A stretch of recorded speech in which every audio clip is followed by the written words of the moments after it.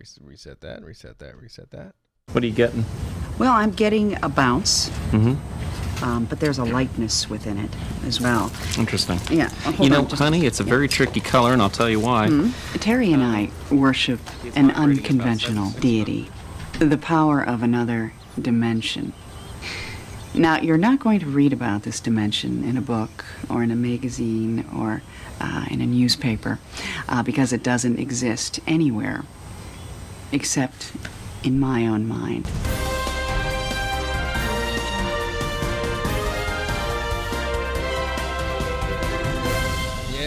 Yes. Boy, it's been a while. I won't just survive. Get you in the mood. You will see me thrive. Can write my story. I'm beyond the archetype. It's the official soundtrack to the Olympics. I won't just conform. This it? Rise No matter by Katy Perry. how you shake my core. Oh. All 'Cause right. my roots, they run deep. Her roots run deep. Oh, you have so little faith. Don't doubt it, don't doubt it. Victory is in my veins. I know it, I know it. Unless the other guy's faster. I'll fight it, I will transform. And then Nephilim.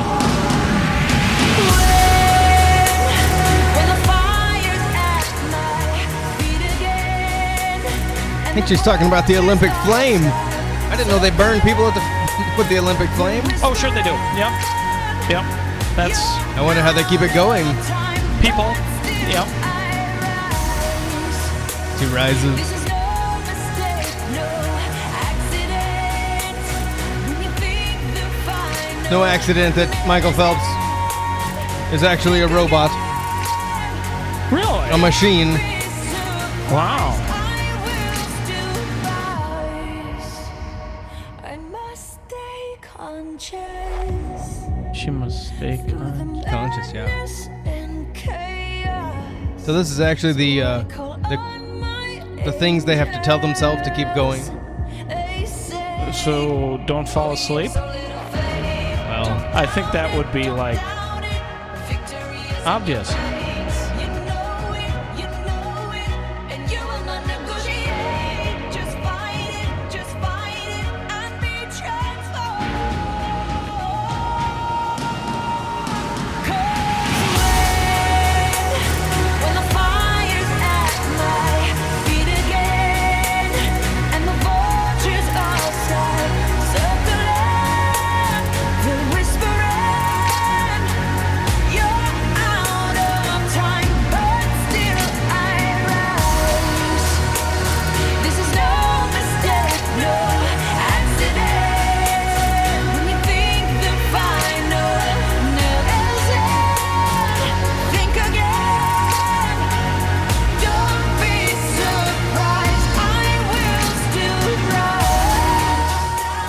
this is the David Allen Show.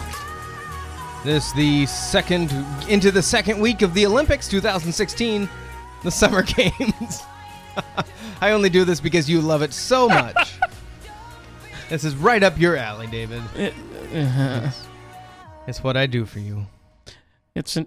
I've never heard that song before. August 14th. So it's funny. It's August 14th. That's episode number 27. What? 27. Wow. Microphone's off. How'd that happen? I don't know. Time keeps on slipping Slipping. into the future. Hey, that's Steve Miller Band, right? Is it? Yeah. I don't know. Is it? I think so, isn't it? You're much, much, much older than me. True. Hey, I wanted to... No. It's not? No, I don't know. What? No, you can't. No, you shan't. No, what? Are you kidding me? What? That... Sorry, I'm okay. Yeah. Nope. I wanted to... Squirrel. I wanted to play a video about Hillary. There's been some concern regarding Hillary, and I saw this video of her, and so I thought maybe we could play it, and it's really short, and then we could discuss it. Well, I'm always game. Let's see. I've fallen and I can't get up. Oh, What? what? Oh, What? yes. Here, let's do that one more time. I've fallen and I can't get up. Oh, somebody Okay. get a doctor. Yeah, have you Clarity, perhaps? have you been following what's going on with her? I saw some still pictures of her being helped down a hallway, Yep. like because she couldn't hardly walk. There's or one. stand up. There's one with two guys helping her walk up some stairs. There's one with two guys holding her up as she's talking to a crowd, and then there's this video of her talking at a rally, and about healthcare. We need to make what we've got work really well and improve it and get the costs out of an upward spiral of an upward spiral. Tossed out of an upward spiral. What? Yeah, it's interesting. She's talking, and then all of a sudden, she just kind of goes bye-bye for about 2 seconds. About healthcare. We need to make what we've got work really well and improve it and get the costs out of And get the cost out of. And then she looks around. Was she waiting for the applause to die down? I don't know. Or did her brain shut off? Yeah, it's like it skipped a beat. an upward spiral of This, The upward spiral. this. And there's another one. That's where she's. So she. That's the one where she's practicing to be a dog and doing her sound effects. Sound effect work is great. Play the brain freeze one.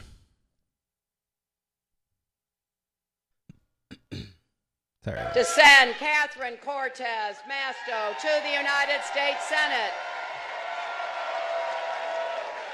This was August. Okay, so what just happened? Hold on. Let's start that over. Cortez Masto to So she's the on United stage States alone. Senate. Gesturing with her hand, and then she stops and looks down at someone, and then all of a sudden, there's a large black man in a suit at her side, talking in her ear, telling her things. Okay. Let's go back and listen to the voice other than hers. You okay? Patting her on the back. Keep talking. You handle it. We're not going anywhere. Okay, here we are. Keep talking. You handle it. We're not going anywhere. So on the other side of her, there are two Definite Secret clearly Service. Secret Service guys, right? This other guy that just told her to keep talking, not the typical shape you would look at for Secret Service. Well, round's a shape. I don't want to be mean, but I mean, typically you got someone around you, but he's right beside her, all of a sudden patting her on the back, telling Touching her. Yeah, touching He's her, like touching yeah, her. touching her, which is, yeah. Yeah. Now there's another guy, and this big black guy is now directing everyone. Okay, we'll Just told her to keep talking. keep talking, and apparently these people are here to protest Trump because Trump and his kids have killed a lot of animals. So, thank you for making that point. What's that got to do with anything? Okay, now let me keep going because Please I do. want to say another word about Catherine. She will be the first Latina ever elected to the United States Senate. Okay, so she continues on. So the interesting thing about this is that supposedly there was some people protesting Trump off to her right, and when At her rally? at her rally protesting Trump at her rally, supposedly. Okay. And one thing that they said is that they kind of startled her.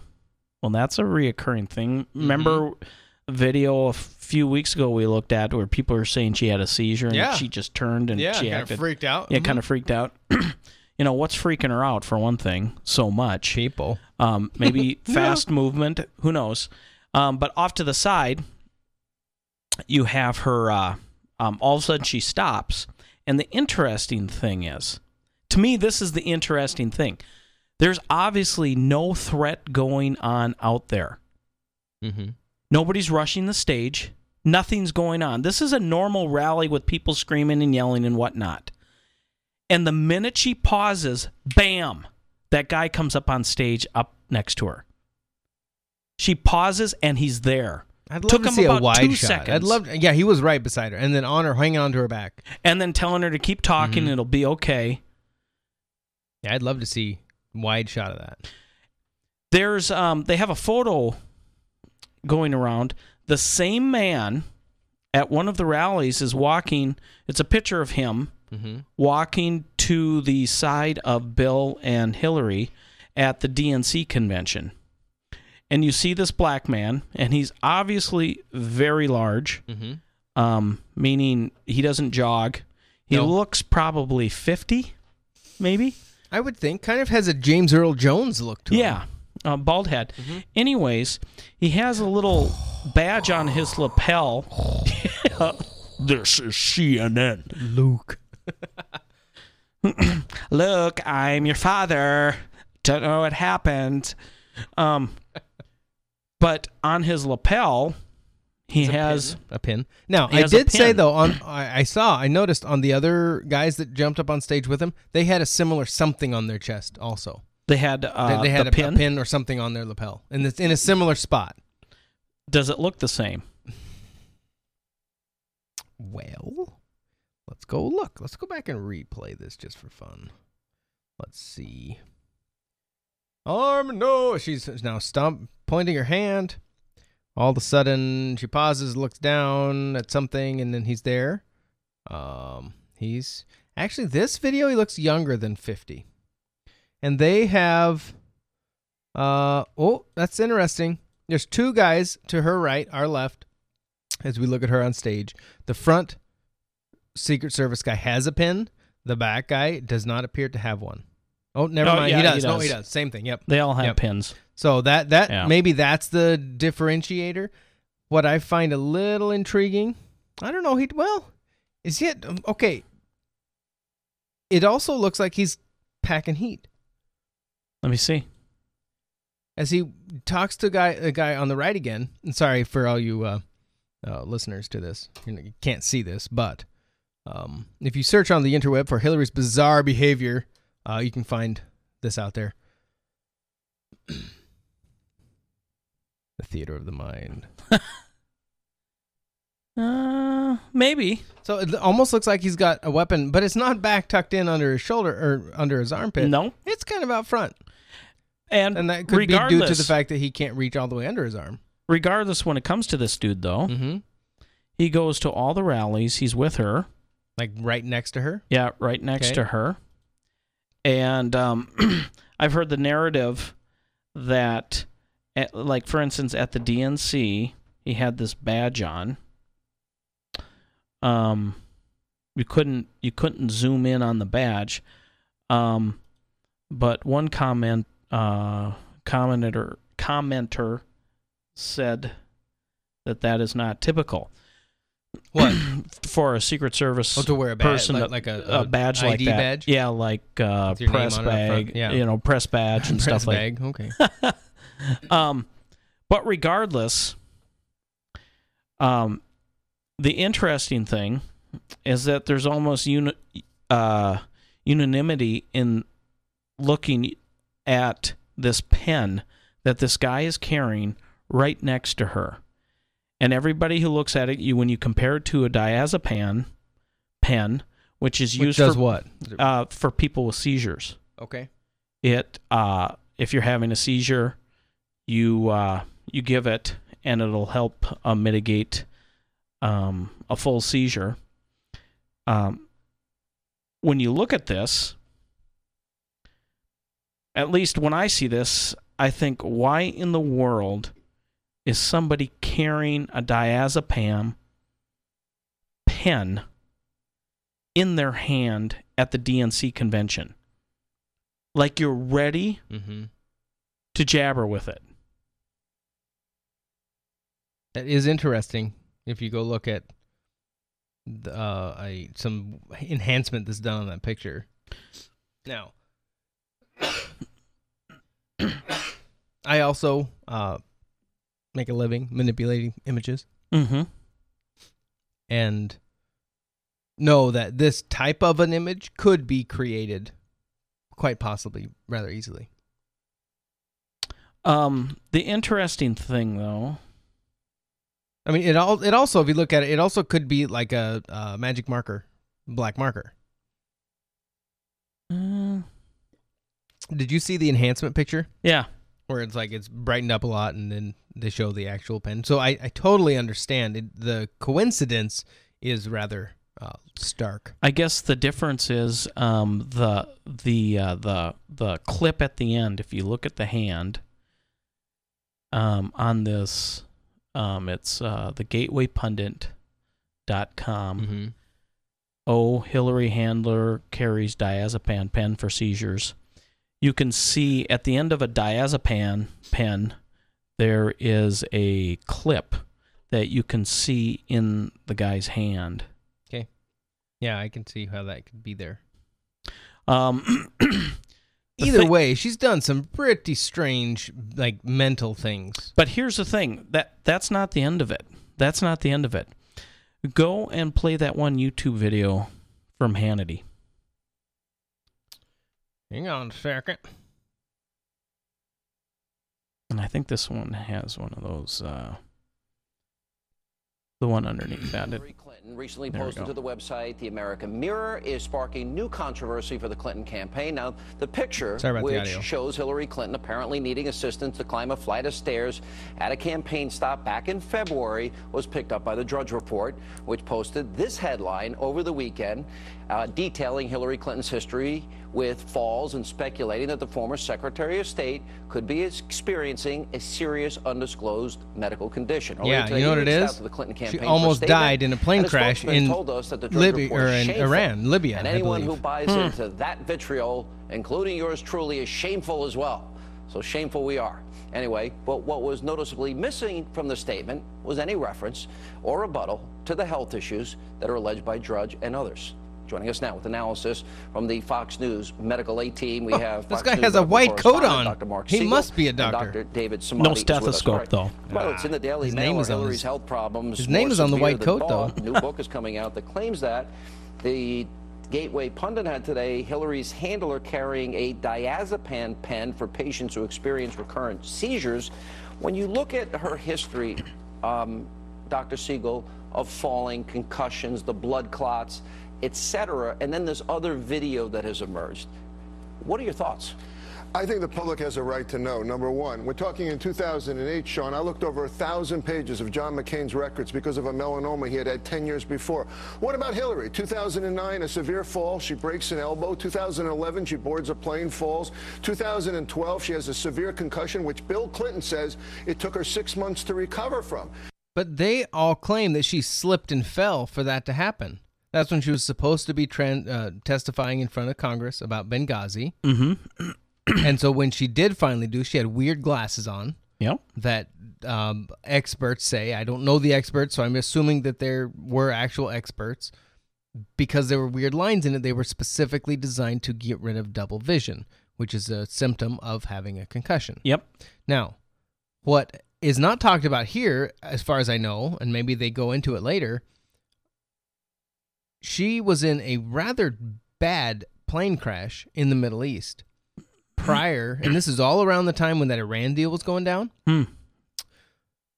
and prior to Benghazi. The private jet she was on crashed, and this has only really come out, I think RT did some work on it, which, okay, Russians, but they tend to be pulling out some stuff that typically turns out to be true. And reportedly, she almost died. And Obama was... From what? From the plane crash. I mean, like, did she need surgery? I don't know. I think, I don't know. I that information I haven't heard.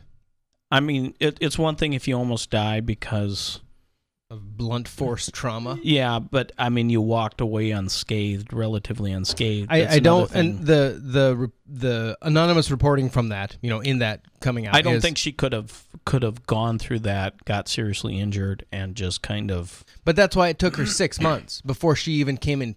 It was months before she even came out in public. But what this guy said, this doctor said right before you stopped it, that she fell, hit her head, had a concussion, and as a result of that concussion, he'll go into it further.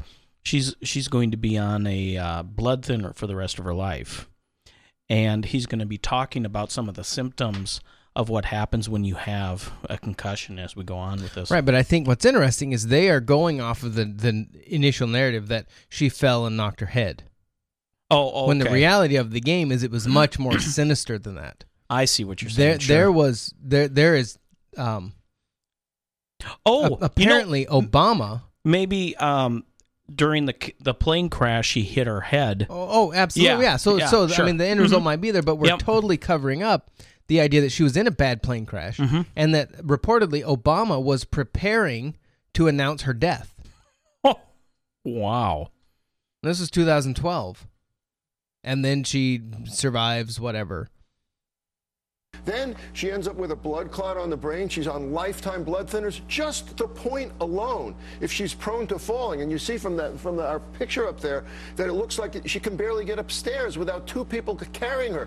Guess what? If she falls and hits her head, she'll get a blood clot on her brain. What did you think? Just out of fairness, I don't want to show the video, but I've asked both of you to look at the video where she seems to like. That's so stupid. Some have said it's like a mini seizure. What does it look like to you? It looks to me, I'm also concerned about this concussion she had in 2012. It could be a post-concussion syndrome. Your balance is off, you're dizzy all the time, your memory is off, you're not thinking clearly. Maybe that's what she meant this week when she talked about that glitch she had with Chris Wallace. Maybe she just can't. She says she's so she's a robot. Right. Well, also, it's not just that. She doesn't give a lot of press conferences. She doesn't want to seem to put herself in high-pressure situations. I want to know what her neurologist says. I've reached out to her neurologist at Columbia after she had that fall, no comment. I want to know what her neurological records show. And you think as show she was in a plane crash. John McCain and other presidential candidates, obviously John McCain is older, you think it's fair game, especially if people see that something seem a little off. Not just fair game, just the point alone that she's on blood thinners and seems to be prone to falls. Why would you need blood thinners when she's in the White House? Is there a possibility she had a mini stroke, a TIA? Absolutely. What do you think, Doc? You believe that? Well, the picture that you showed as she's going up the stairs speaks a million words. Is she really fatigued? Is she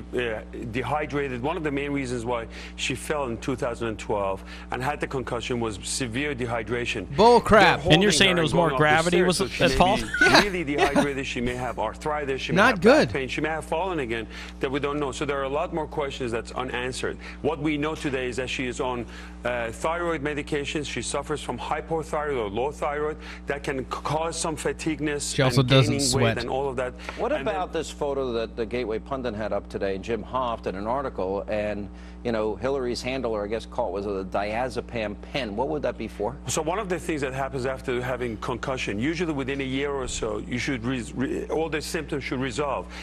Occasionally, you have a latent or delayed kind of post-concussion syndromes, and seizure is like traumatic one of those. Head issues for a football player. Exactly what it is, and that can come years down the road. She may have some of these symptoms. You think that's what you're seeing? Well, I certainly think that a traumatic brain injury with symptoms down the road is very, very likely here, especially since she had a blood clot on her brain, and as David was mentioning, that can actually lead to a seizure problem. Someone's carrying a pen. Is there proof that she has blood clot on the brain? Do we have any evidence of that? Other than what they are they speculating what they based on a concussion? No. She or there's did have an actual report of this? Yeah, there was an actual that you would report use in the case of a seizure, a Valium pen. That makes me wonder about that. We need to see her records to see what's the sequelae. Well, they want of Donald Trump's tax. There's two things we want from her. We want her speeches to Wall Street and the medical records. There weren't any speeches to Wall Street. I mean, Donald Trump eating fast food is nothing compared to this. Bill Clinton ate fast food in the White House. President Bush told me in the White House he couldn't stay away from the pastry chef. Well, the other thing. And look at him now. All right, I got a break. But, all right, so something to follow, people. Bill's in great shape. He's going to die soon. Have you seen him? Oh, yes. He looks so emaciated and like gray. Yeah, I don't know how that's in great shape. Well, he became a vegan. I don't know if I want to be in great shape. If that's great shape. Yeah.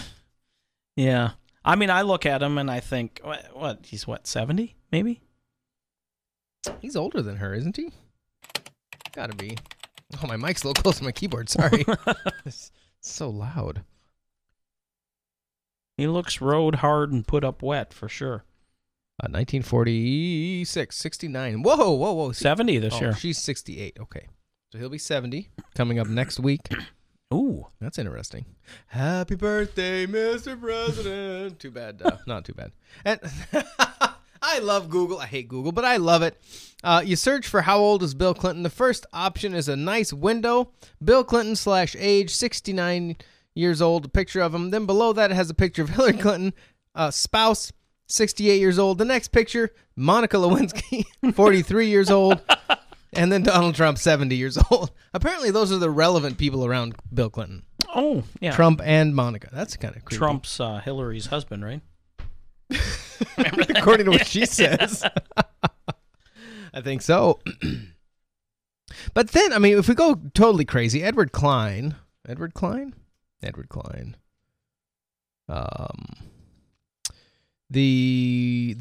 was talk. Of course, it's National Enquirer. According to a well-respected author, Edward Klein, his book, The Truth About Hillary, Bill discovered his wife was pregnant by reading it in the Arkansas Gazette. It's unfortunate, sad really, that Chelsea has no real relationship with Hubble, who I believe to be her real biological father, when he's alive and kicking and living in North Carolina. But it could be she's in denial despite overwhelming proof that Webb is her real dad. However, Chelsea does or doesn't know about her paternity. I'm sure she considers Bill her real dad despite there being no blood ties. That's a quote from the Enquirer. I would like to point out that the National Enquirer gets a lot of bad press in the mainstream media. For being right? And the reason that I believe the mainstream press hates them is because the National Enquirer actually pays for information. Oh. And it turns out it might not be a bad idea. What was his name? Edwards? Oh, John Edwards? Yeah, the senator. Big time. During a campaign, right? Oh, Wasn't he running as... Was it John Kerry's running mate? Wasn't it Kerry Edwards? Yep. Mm-hmm. Yeah. The National Enquirer broke that. How could they be true?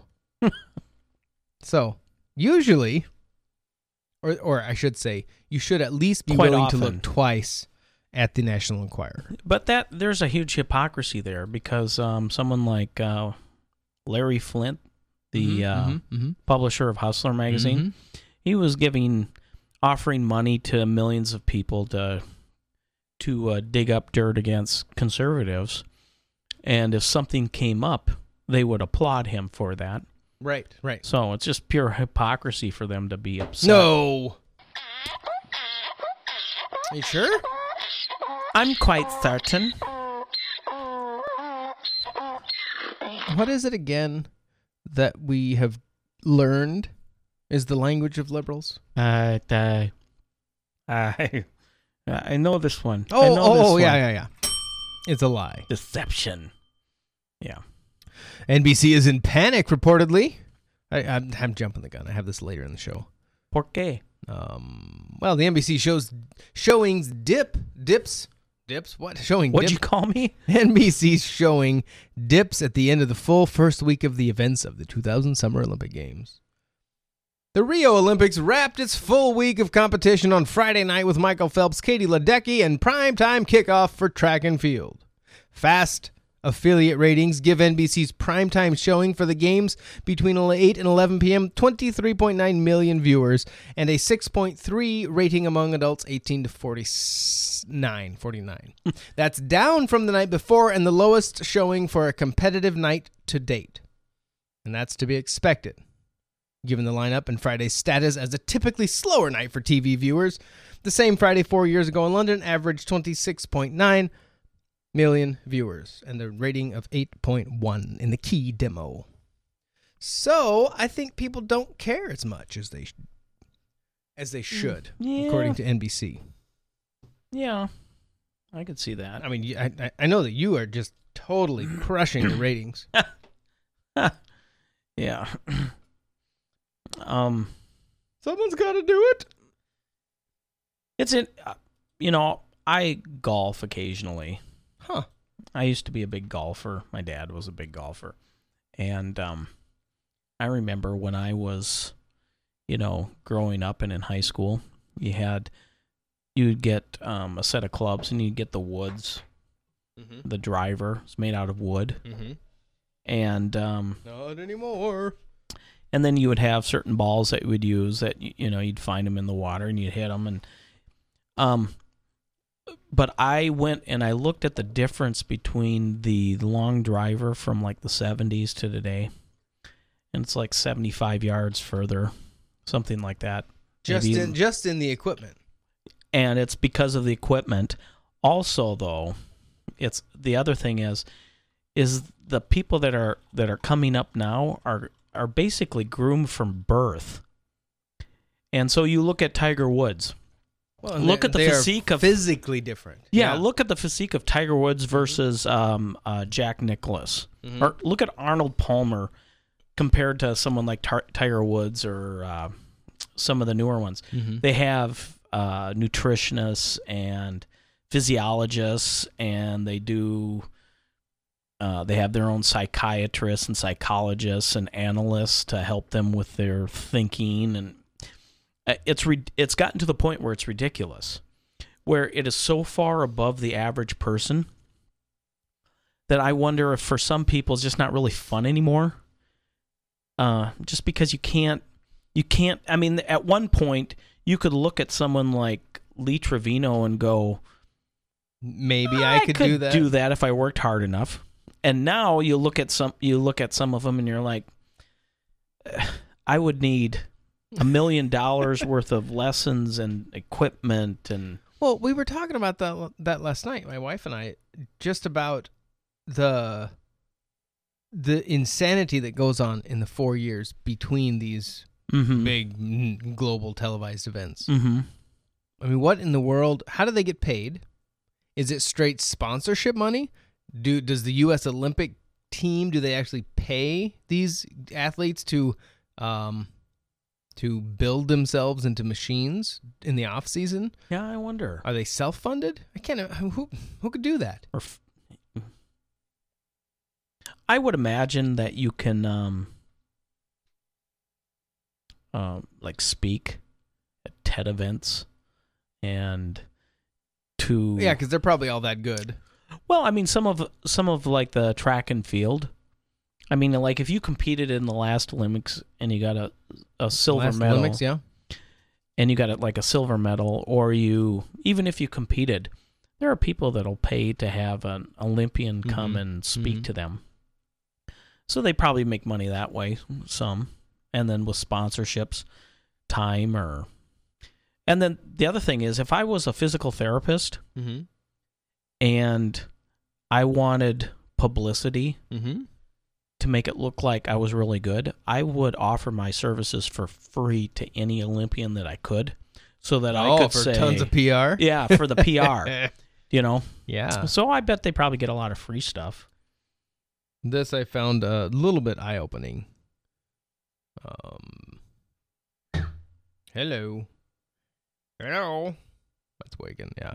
This is just the Olympic Games are a competition that unites the world by creating clear lines of division between the superior nations and the inferior ones. And the Olympics are a 2-week period where I care about the sports that I don't care about. Every 4 years, it's 2 weeks of passion and 204 weeks of complete indifference towards these sports. Let me tell you about my favorite ones. Gymnastics. I'm grateful that this 15-year-old girl had parents who were emotionally abusive enough to live through her.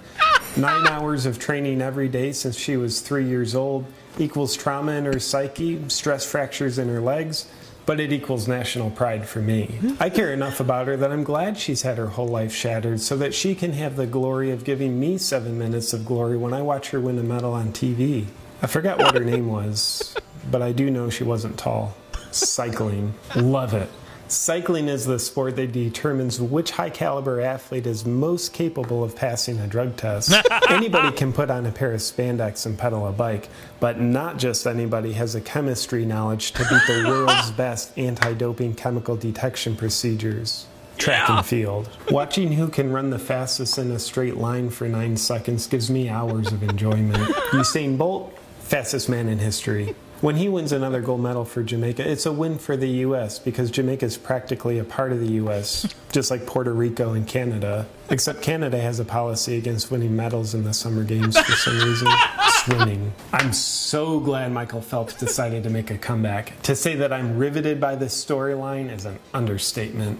Being an Olympic star for over half his life meant when he retired a few years ago, he had no way to feel like he mattered in the world. So I'm thrilled to see if he can desperately capture a sense of significance for a fleeting moment one more time before he faces the inevitable emptiness of the rest of his life. That's the heart of a champion right there, diving. I can't explain it, but I love watching diving. But I get so angry when they only show 3 minutes worth of it and then they switch over to televising the marathon for 2 hours. But I act like I don't care because for some reason I'm ashamed to admit to my friends that I love watching diving so much. Soccer. Soccer means a lot to European and South American countries, but the fact of the matter is, soccer doesn't mean a thing to any of the countries in the USA. And that's the trump card that proves it's irrelevant when the US horribly fails in soccer. Besides, it's a game that lasts for 3 hours and ends with a score of 1-0. That's hardly a game, and it's certainly not a sport. Race walking. Now this is a sport that makes sense. Who can go the fastest at not going their fastest? It's like who can be the best at mediocrity? So paradoxical, I love it.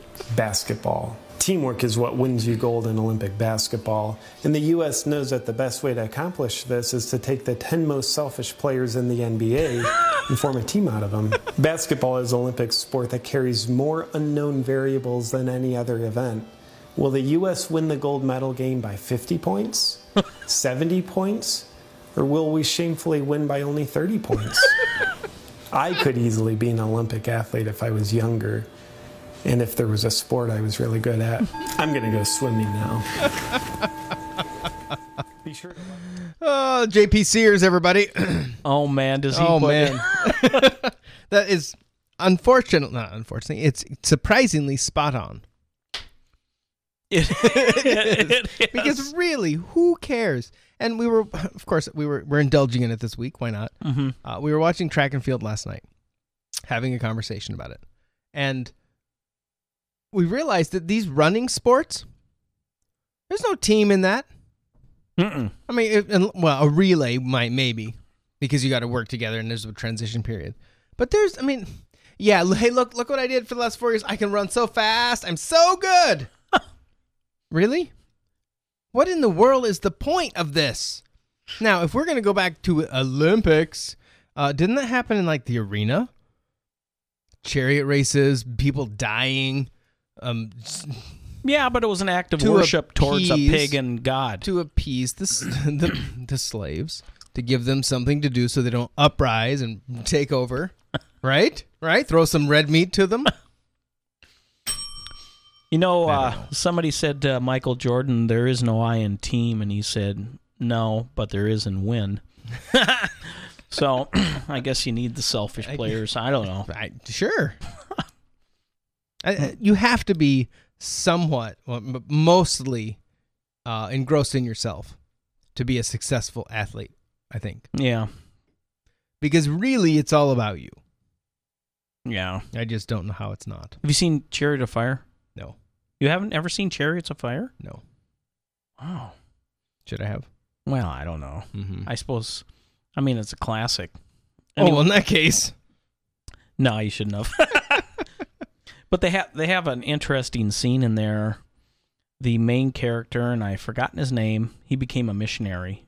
The whole point is about him being a Christian during this whole time. And, he refused to run at one of the events because it was on a Sunday. And that's the main character. Selfish. He eventually became a missionary and was killed by the Japanese during World War II. But one of the people that he was competing with, I believe, was running the 100-yard dash. And right before he went out there, he he made some kind of statement. I'm going to paraphrase it.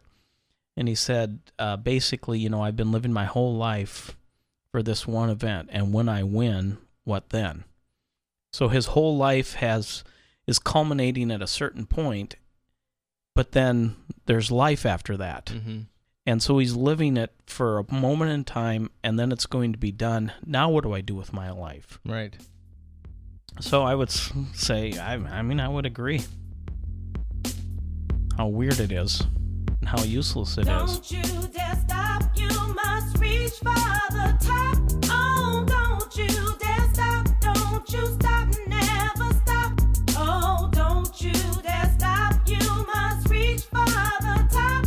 Oh, don't you dare stop, don't you stop, never stop. Oh, no. Reach for the top, you gotta go out and get it. Any negative thoughts, stop now, just forget it. Cause the victory's yours, and all that it brings. So don't be afraid, go ahead, live your dreams. You might get knocked down, but no need to retreat. Just brush yourself off, get back on your feet. Cause you never know where your chance is. Put in the work, change your circumstances. Don't you dare stop, you must reach for the top. Oh, don't you dare stop, don't you stop, never stop. Oh, don't you dare stop, you must reach for the top. Oh, don't you dare stop, don't you stop, never stop. Oh, no. Reach for the top, always for higher, go the distance. Never lose faith or hope, break resistance. Do your best so there's no reason to cry. Put yourself to the test, give your all when you try. No shame in being nervous, everybody gets tense. But you never know what you can do, sitting scared on the fence. Come on, y'all, you can do it. That's right. Reach for the top. Don't you dare stop, you must reach for the top. Oh, don't you dare stop, don't you stop, never stop. Oh, don't you dare stop, you must reach for the top. Oh, don't you dare stop, don't you stop, never stop. Oh, no. Reach for the top, but make sure you have fun. Cause the chase is no good if all you do is run. Know that your destination's worthwhile. Come on, don't quit, get tough. Is this a soundtrack? Soundtrack, yeah. Soundtrack for the Olympics? Yeah. Reach for the top, because that's what we need to do. That's right.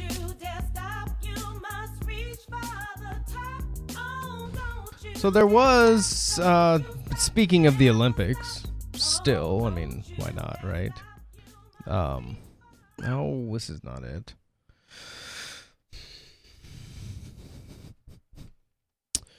Wait, I love technology. A CNN host was apparently upset because Michael Phelps, who turns out, shock to no one, is the most decorated, most winningest Olympian ever. Okay. Ever. 23 gold medals, I think 28 total medals up to now. I think 23 of them are gold. That is insane. I mean, he's a machine without doubt. I guess though that CNN didn't like that he was the one chosen by the team.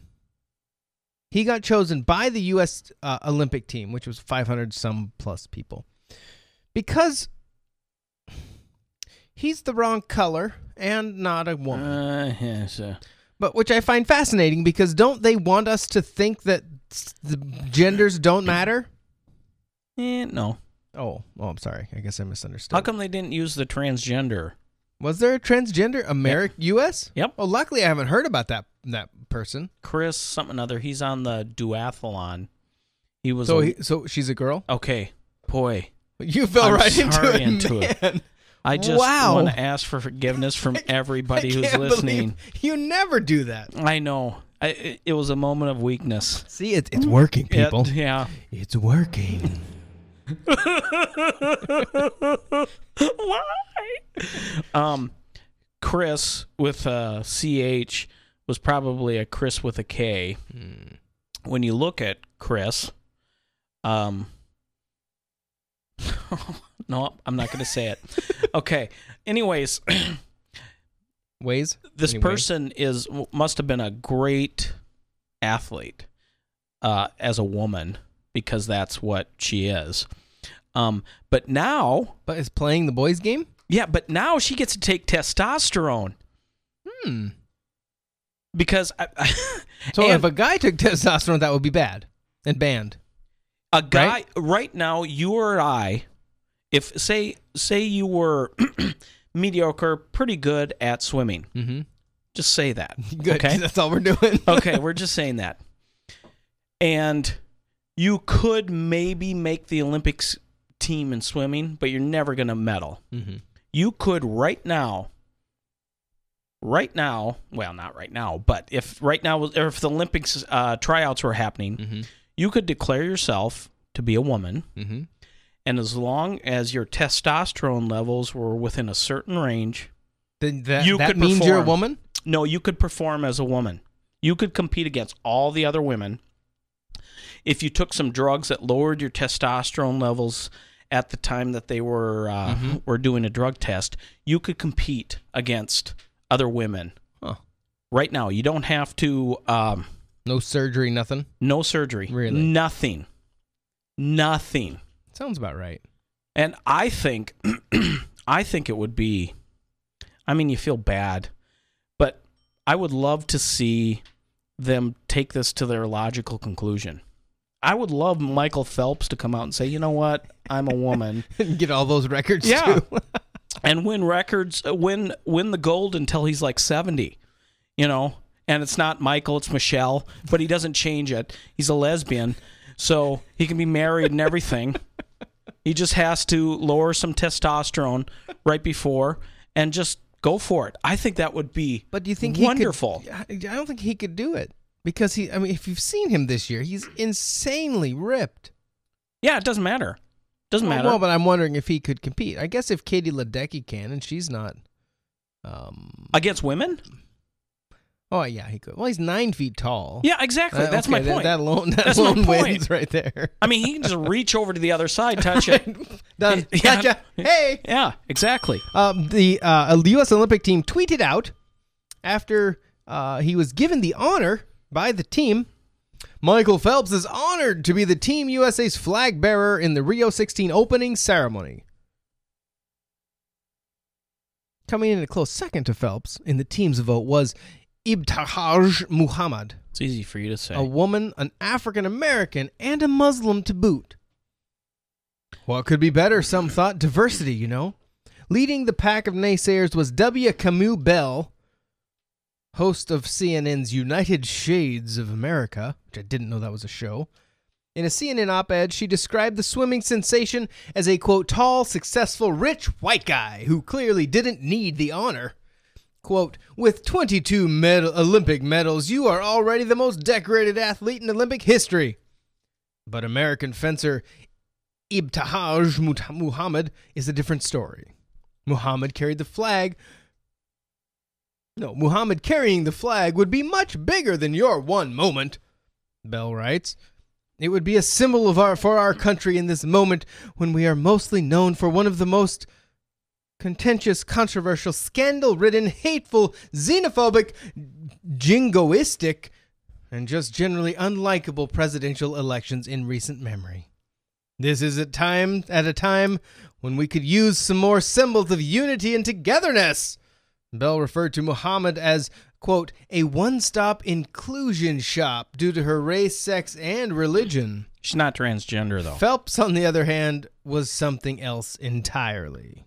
I think they should have done Beezy Madden. They should have had her. Quote, no offense, but right now America has enough tall, successful, rich white guys hogging the spotlight trying to take and make America great, he said, in obvious reference to Donald Trump. He's not tall. Yeah, he is. Bell concluded... How tall? 6'2" or 3", I think. Oh, okay. Was that including his hair? Ooh, man, 6'8". He might be 5'8". He concluded by saying that Phelps stepping aside in favor of Muhammad was already a done deal. Quote, again, thank you again for stepping aside for Ibtihaj Muhammad, he wrote. During these Olympics, you can win more medals to add to your all-time winning number of medals, but no medal will compare to making room for this. He was wrong on that one. Phelps carried the flag and led the delegation of American athletes at the opening ceremony. And there we have it. Affirmative action should be adopted by the U.S. Olympic Committee. Because Olympics isn't about winning medals at all. It's not about winning. Oh, there's no winning. We just laugh a lot. Now, and the everyone girls, hug they sit around and tell do a their secret. nails and tell secrets and talk about boys. Chris Mosier. Mm-hmm. That's the lady. This is the lady masquerading? Yeah. Let's check it out. Chris Mosier. It's the first transgender athlete featured in a Nike ad. How do you spell that? Mosier. Ooh. Huh. This is a guy. No. It's a girl playing a guy, right? Oh, wait a second. No, he won't be in the Olympics as the duathlon is not an event in the Summer Games. Sorry. It's the first out trans man to make the men's U.S. national team. U.S. national team. Yeah. That's different. Totally different. She's a loser. Yeah. Clearly. I mean, I think, to be honest, I think that is impressive that even with, an injection every day or every other day or however often it is with testosterone, she was able to make the men's team. So that is impressive. That means that she's a very good athlete to compete on the level with men. The problem with all this, though, is getting to the point where they should just remove the male or female distinctive and just do athletes. Just athlete. Mm-hmm. But then when that happens, that's going to eliminate pretty much all women from ever winning a gold medal, unless it's, gymnastics or something that's absolutely feminine. Or synchronized swimming, which is strictly a female sport. There was a funny Saturday Night Live skit from 82 with... I'm sorry. Talked about... It was funny. Two guys trying to be on the synchronized swimming team. For so long as a transgender person, the body that I had before I transitioned never matched what I thought that my body should be. In June 2015, I made Team USA for the Sprint Duathlon, which is the run, bike, run, shorter distance, and doing so, I became the first trans man to make a men's U.S. national team. When I was thinking about transitioning, I delayed my transition for about a year because I was thinking about how transition would impact me in sport.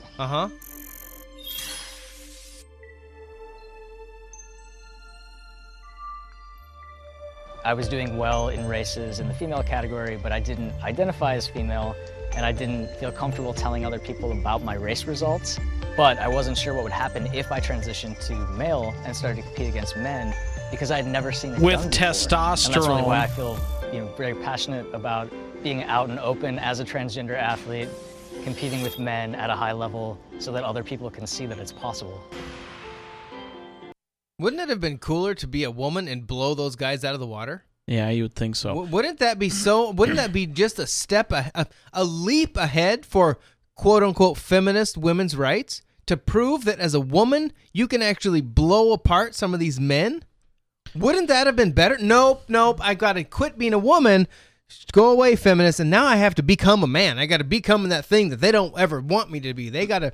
I mean, the media right now has been just decimated for some of the coverage they've had of the female athletes, saying how terrible it is that they're referencing their husbands and how their husbands are helping them win and all this stuff. This right here would be the perfect example of a woman proving that as a female, if this is the goal, could actually do something against some men and be successful in sports. Oh, I'd agree.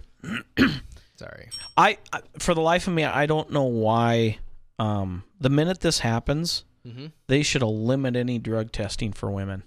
Just eliminate it. Yeah. Because she can take as much testosterone as she wants. And testosterone is some of the stuff that allows, well, it's the main, other than the skeleton, the muscular structure and whatnot, but testosterone really boosts your performance. Why not just allow every single woman to do it? Because this woman's doing it. Okay, here's a question. Question on the interweb, primarily social media, and in most publications, the male upper body is acceptable to be bare, right? Yep. To be have nothing on. That's actually encouraged. If you are a male athlete, you typically shouldn't wear a shirt. If you are a female athlete, you must cover up your nipples and the bottom part of you. Correct? Yep. Like that. That's the rule. Yep. This person posed in the naked for ESPN. This one did? This guy? For Gal? their body issue. Did it again. 2016 body issue. Okay. Now, I don't know if you ever see those, the females are always covering the important bits. Well, everyone is, but the guys, their upper bodies, you see the whole chest. Well, you see this whole chest of this girl, and the scars necessary to remove. Now, a few months back, I had the, pleasure to meet a really nice guy. Happens to be a bodybuilder, competitive bodybuilder. Now, are you talking like the ones whose, forearms or their arms are bigger than their head, or more of the ones that are cut? Well, cut. This is not like the rage monster kind of people. Yeah. But like cut and, compete because you work forever to make yourself as cut as you can. Sure. The females that compete in those competitions, they wear tops. Yeah. You would never know the difference. Except for the top. Yeah. Right. You would never know the difference. So my question, why is that not an acceptable sport for women to just wear bottoms? Because they're physically, their bodies, unless they've had like implants put in, they are nothing but muscle. Mm-hmm. Just like the men. I think... What's the difference? I've heard that at different events, bodybuilding events, I mean, the women will come out on stage nude. Really? Yeah.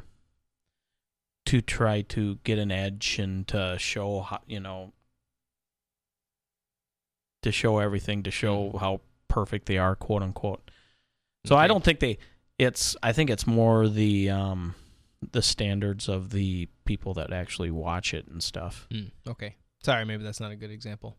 It's shocking to see someone like this then go like full on sports photograph, and you see this girl showing her whole chest.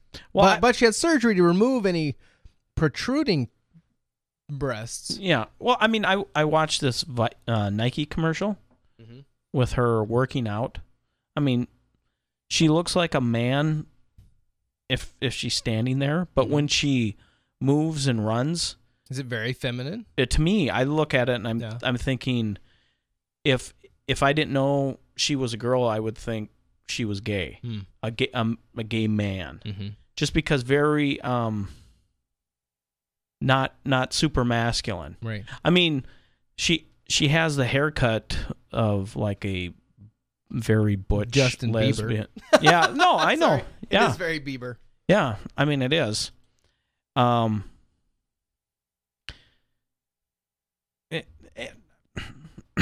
Age 35, 5'9". I have a problem with them promoting mental illness. Yeah. Because you don't do it with any other mental illness. No. It's unacceptable to do with anything else. Yep. Yeah, that's unfortunate, but it is what it is. It's sad but true, I guess. You guess. Going back to returning again to the Clintons, Bill Clinton, the genius that he is now coming out in protection, I believe, attempting anyway, protection of his wife, we'll call her, regarding the FBI. First of all, with the FBI director, the FBI director said, when he testified before Congress, he had to amend his previous day's statement that she had never received any emails marked classified. They saw two little notes with a C on it. This is the biggest load of bull I ever heard, that were about telephone calls that she needed to make. And the State Department typically puts a little C on it to discourage people from discussing it in public in the event the Secretary of State, whoever it is, doesn't make a telephone call. Does that sound threatening to the national security to you? Last show, you brought up, I believe, the example of one, was it a Marine, that in order to protect other soldiers, emailed himself some classified information. Right? He revealed classified information about this. I think it was a Afghan police chief or something like that. That that he felt that he was working with the Taliban, which was supposedly classified. So, for Mr. Clinton, ex-president, non-convicted rapist President Bill Clinton, to say, does that sound like national security got damaged? The Secretary of State, whoever it is, doesn't make a telephone call. Does that sound threatening to the national security to you? The information from that soldier, was that threatening to the national security? No. No, if anything, it was beneficial to the national security from what we know, right? Yep. So for him to use that argument is utter crap. It is a plea, a panic-ridden. Now listen to me when I'm talking to you. Now I'm going to tell you whatever I want, but you listen. I want you to listen to me. Performative. They're setting the stage to lie some more. Well, it wasn't just two. I mean, he's giving this narrative like there was just a couple emails. Right. Okay, first of all, she set up a private server at her house or wherever it was that anybody. No, she didn't do that. Right. She didn't. No, she didn't get out. Setting up a server for dummies and sat down in the basement with her legs crossed, putting it together. I've looked into it. It's not simple. Yeah. So there was somebody that she hired, a business that she hired, or the Clinton Foundation hired, somebody hired to make it easier for her. Now, I have no doubt that she probably did all of this for convenience, so that she can go on her BlackBerry and do whatever. So I would be willing to accept the narrative that she wasn't intentionally maliciously doing whatever. That being said, just assume that, give that to them. She did something that any reasonable person should know would increase the likelihood of hackers actually getting in and getting the information. There is no doubt it was negligence. Absolutely no doubt whatsoever.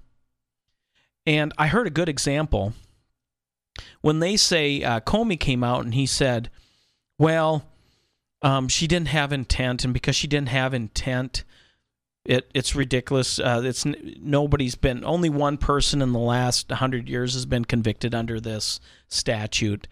And since there was no intent, there's no reason to convict her. I heard somebody say, okay, that might be the case, but what happens if you're a parent and you take your loaded revolver and set it on the coffee table and walk away, and your 3-year-old comes up and shoots himself? You could legitimately say you had no intent to kill your child, but you're still going to go to jail. Because a reasonable person would know that putting a loaded gun next to a toddler is dangerous, and you could reasonably expect somebody to get hurt by it. Right. So this argument that only intent matters is garbage. It's absolute garbage.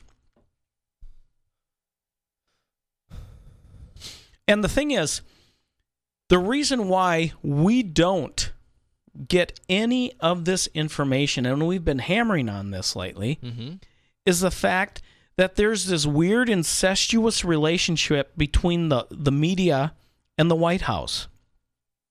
I went and I saw an article, and what got me seeing the article, I saw a comment that somebody put on in the comments under some news media article. I can't remember which one it was, but they listed about, 15 or 20 different people that are either married to or related to people in the White House. Like, for instance, the CBS president, the president of CBS News, David Rhodes, his brother is Ben Rhodes, Obama's deputy national security advisor for strategic communications. He's married to Ann Norris, the chief foreign policy advisor to Senator Barbara Boxer. Now, that's the president of CBS. The president of CBS. The ABC president, Ben Sherwood, is the brother of Obama's special advisor, Elizabeth Sherwood. The brother of one of Obama's advisors is the the president of ABC. The Washington deputy bureau chief for CNN is married to former Hillary Clinton's deputy secretary, Tom Nides.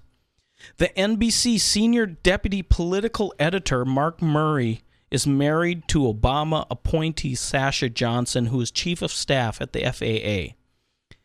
ABC News executive producer Ian Cameron is married to Susan Rice, national security advisor. The ABC News executive producer. Wow.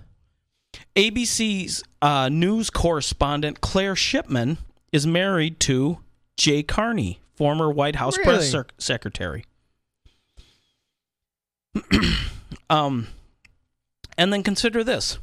ABC's news anchor, George Stephanopoulos, used to be the press secretary for Bill Clinton.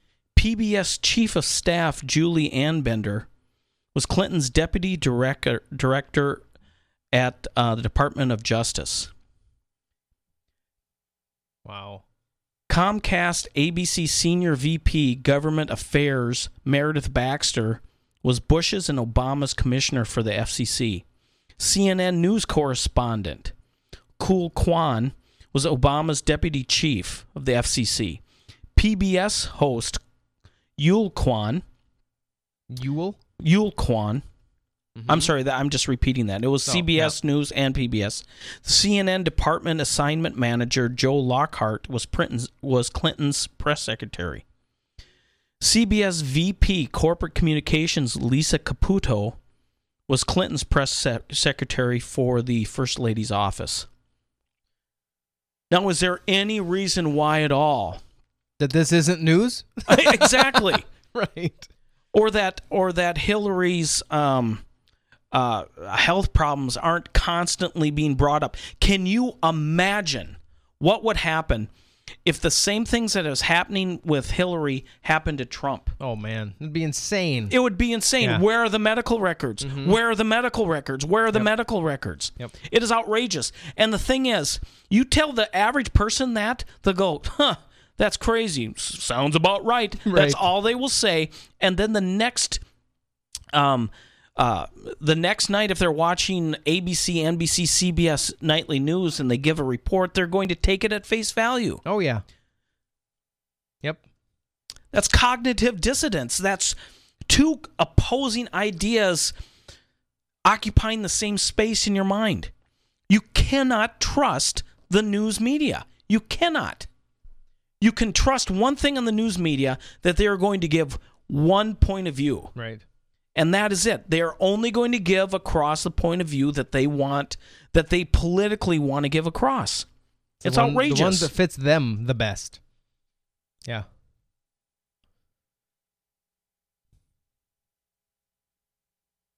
But you wonder why this isn't isn't newsworthy because it's them. They're not about to say anything against themselves. They're not going to say, "Oh, by the way, I'm married to that person, and don't worry, we don't talk." Yeah, right. You can't not talk. I'm sorry. Every single day, lawyers, judges, or at least it used to be this way, would recuse... Back when justice mattered. Yeah, would recuse themselves from either taking a certain case or hearing a certain case because they might have some relationship with the person coming before them. Right. That's gone. That's definitely gone in the media. There is no impartiality. There's no desire to know what the truth is. It is, how do we spin this? How do we create this narrative so everybody believes it? Mm-hmm. Yeah. And the hypocrisy to me are these people who see that, understand that, and then they complain about how biased Fox News is. Which in reality, they're not any different. They're not different than anyone else. They're all corrupt. Yes. All of them. They're all run by their sponsors, really. Yep. And then they spout the news that they want you to hear, that they want to get out. That's just...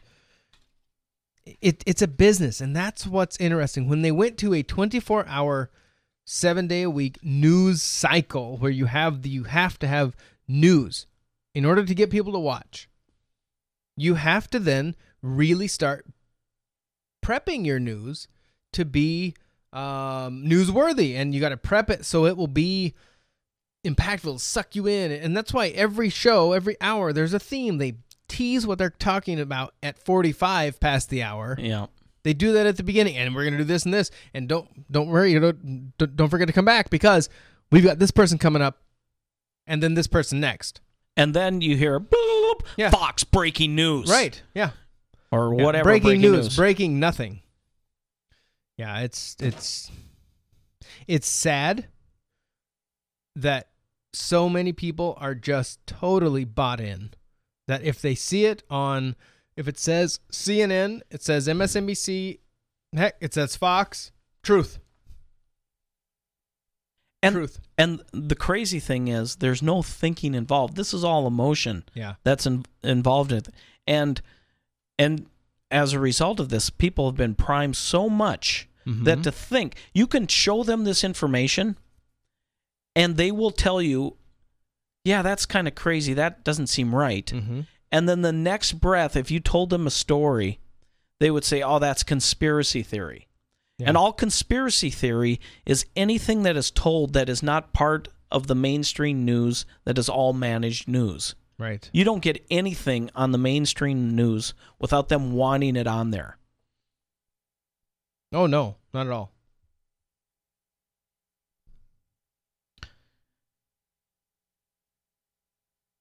So I no longer, I don't get all bent out of shape when people complain about the news media or why isn't this being reported or why isn't that being reported, because it is what it is. They quite a long time ago they have stopped being journalists and now they're political activists, and that's what they do. So Bill Clinton coming out now and going after Comey, pretty much going after the FBI and saying it's the biggest load of bull he's seen. It really seems that the one reason they had this email thing set up the way they did was not, I don't believe it was for convenience. I believe, based on, well, they're corrupt. It's the biggest thing. I'm just saying for convenience, for the sake of argument. Oh, no, So, sure, yeah. absolutely, yeah. But what happened? Who takes lots and lots of money associated to Hillary? Yeah. The Clinton Global Initiative. Mm-hmm. The Clinton Foundation is huge, and there's an article in the New York Post today. Is it today? Sorry. No, my bad. This is a year ago. Not new. It's not new. The Clinton Foundation's finances are so messy that the nation's most influential charity watchdog puts it on its watch list of problematic nonprofits last month. Hey guys, I'm back. The Clinton family's mega charity took in more than $140 million in grants and pledges in 2013, but spent just $9 million on direct aid. The group spent the bulk of its windfall on administration, travel, and salaries and bonuses, with the fattest payouts going to family members. You know, when you say that, you make it sound like it's a bad thing. On its 2013 tax forms, the most recent available as of last year, the foundation claimed it spent $30 million on payroll and employee benefits, $8.7 million in rent and office expenses, $9.2 million on conferences, conventions, and meetings, $8 million on fundraising, and nearly $8.5 million on travel. None of the Clintons is on the payroll. That's interesting. But they do enjoy first-class flights paid for by the foundation. Yeah. In all, I'm sure they're not on the payroll. No. In all, the group reported $84.6 million in, quote, functional expenses on its 2013 tax return and had more than $64 million left over. Money, the organization has said, represents pledges rather than actual cash on hand. Some of the tens of millions in administrative costs finance more than 2,000 employees, including aid workers and health professionals around the world. But that's still far below the 75% rate of spending that nonprofit experts say a good charity should spend on its mission. Now, I think it was the last show we talked about. Did we talk about Clinton Cash at all? That documentary, Clinton Cash? No, I don't think we did. We briefly touched on the Hillary movie, Hillary's America, right? Yep. But Clinton Cash is one you can find on the interweb, on the YouTube, and it really lays out the shocking, most coincidental connection between donors, rich donors, yep, to the Clinton Foundation and the State Department. And the fact that Hillary would go to a country and Bill just happened to be there. And who else? Oh, this other multi-billionaire happened to be there as well, and they just happened to meet. And then all of a sudden, this guy's company didn't get hammered for something they were doing wrong. They got meetings with ambassadors in return for big donations. Bill Clinton gets paid $750,000 to do a speech that they've never paid someone that high before. And all of a sudden, I think it was Ericsson phone company. They were doing phone and communications deals in Iran at the time. At the time, that was against it. That was against the embargoes that we had. Yeah. Well, turns out they'd give Bill Clinton a $750,000 payday. I'm sorry, a speech payment. And then the State Department comes out and says, "Well, we're not actually going to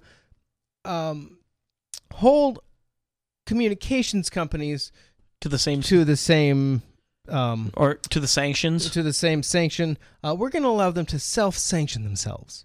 How convenient. And so they get off the hook by it's a minor. That's chump change. $750,000 is nothing to a company like that. Nothing at all. They can do that, but they could throw that in the garbage and they'd never miss it. So for them to do that, so that really is what's behind this Clinton email scandal. Is in all of these, the 30-some thousand emails that got like irreparably deleted. Yeah, it was by the lawyers. Yeah, what did that cover up? Oh, it was it's a not trail work of related. evidence. I know it wasn't work related because it had to do with the Clinton Foundation. Sure. Yeah. No, I totally. Yep. Yeah, I agree. So that's the issue. This has nothing to do with convenience. Now, you bet they're going to call it that, but this is not the issue. The issue is there were dirty dealings going on, and no one's going to talk about it. Mike, I guess one question that I'd have is, are they any different than previous politicians? Maybe they're just more brazen? I think they're more brazen because they have such a in the front to the media. The media. Well, but they have this Clinton Global Initiative that they tout as awesome. I mean, it took how many millions and millions of dollars for Haiti?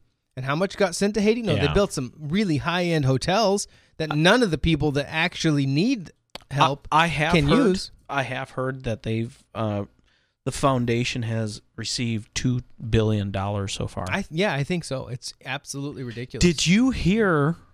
I'm sorry, since we're talking about corruption, did you hear about the World Vision worker from the Gaza Strip? No. He was arrested by Israel for embezzling or for getting up to $50 million from World Vision to give to Hamas. Like they wanted him to do? No, he did it. He embezzled up to $50 million to give to Hamas. Wow. He was a traitor? He wasn't. He was a Muslim. He was a Hamas fighter who got a job with World Vision. Wow. That's creepy. Because they are one of the big Christian charity organizations, aren't they? Yeah, I mean they'd say they're more social work than spreading the gospel. But yeah. Anyways, so it's not just Clinton, but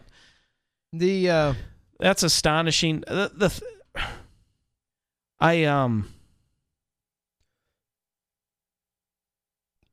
ahead. Well, speaking of, Hillary emails, Benghazi came up around this whole time. What did they do? And then they have emails about what she said, and all this. There were a ton of emails going forward before Benghazi with Stevens and the State Department, and then all of a sudden there was none, like almost blackout of emails between the ambassador and the State Department. Well, Chris Matthews apparently can't figure out what in the world Clinton did wrong. Maybe. Hold on. From New Hampshire, who during the RNC called for Hillary to face a firing squad. So considering his comments today suggesting maybe Second Amendment people should take that into their own hands, he's going to have some explaining to do. Not to explain this part. Can you help him? Why? Why? Why a firing squad? What capital crime did she commit? He was upset about the Benghazi situation. He said she should face a firing squad for treason. What did she do in Benghazi? I keep wondering what she did in Benghazi. Didn't send enough security forces, I suppose. Okay. Well, then why didn't they hold a decent hearing? I've been still waiting for Congress to run a decent hearing. What? Yeah. What? It hurts. It hurts. He's still waiting for them to hold a decent hearing.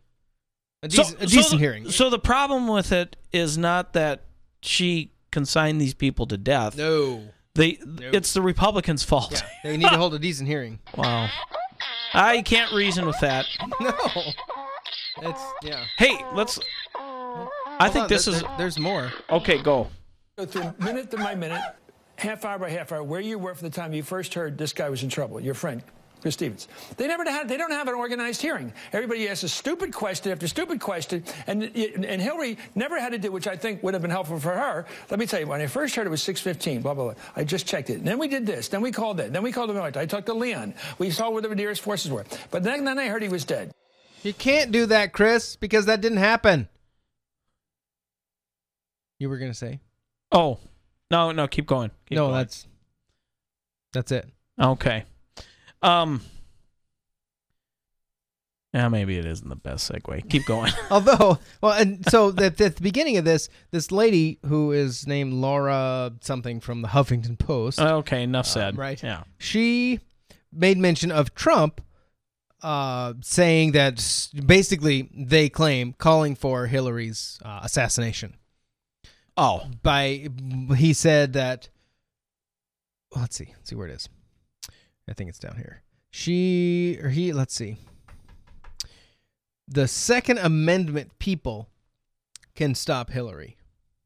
Now, to me, that doesn't say... No. If you have a gun, go find out how to shoot her. Yeah, no. What it says is people that believe in the Second Amendment as written by our founders can come out and stop her, can vote, can actually make a difference, can make their voices heard. That's how that reads to me. Now, maybe, I don't know. I was listening to Ann Coulter. She was getting interviewed, and she used it as an example, the 94 election, mm-hmm. and the Republicans took the House and the Senate for the first time in however many years. And the reason why they did it is that Biden before that was pushing. He went and he talked to all the Democrats, Congress and Senate, to try to convince them to vote for the assault weapons ban, mm-hmm. which they did. Mm-hmm. And that worked really well. And the end result is that they all got kicked out of office. And that is why the Democrats have never been able to come up and vote for another ban. Because that didn't work out last time? Well, her point is that when it comes to the NRA and the people who believe in the Second Amendment, they have a single-minded purpose. Mm-hmm. They're very on focus, on target, mm-hmm. and they're relentless when it comes to politics. And so you don't mess with them. Right. You can do whatever you want, but the minute you cross that line regarding the Second Amendment, they'll come after you and you'll be looking for a job. I think that's the point that Trump was trying to make. So Trump makes that claim just last week. May 23rd, 2008. Hillary Clinton, running against Obama, actually has an interview that she sat down with the Sioux Falls Argus Leader editorial board, which is fascinating, and had this to say about her run with Obama. My opponent in his camp and some in the media, there has been this urgency to end this. And, historically that makes no sense. So I find it a bit of a mystery. You don't buy the party unity argument? I don't, because, again, I've been around long enough. My husband did not wrap up the nomination in 1992 until he won the California primary somewhere in the middle of June. Wait for it. We all remember Bobby Kennedy was assassinated in June in California. Huh. So, this is May 23rd, 2008. Well, remember, my husband, he didn't wrap up the nomination until June of his the election year. And we remember that Bobby Kennedy was assassinated in June. So what is the implication? The implication is Obama might need to be assassinated for me to win. Yeah. Because it's coming up. It's May. For my husband, when he did it, one of his opponents got assassinated, got murdered right before. So, come on, guys. Help me out here. It didn't work, thankfully. Just need one crazy. But no, the media did not lose their mind over that. But oh no, Trump says Second Amendment supporters can stop Hillary because they actually can come out and vote. Oh man, he's calling for her to be shot. No. That's what I think about that. Harumph.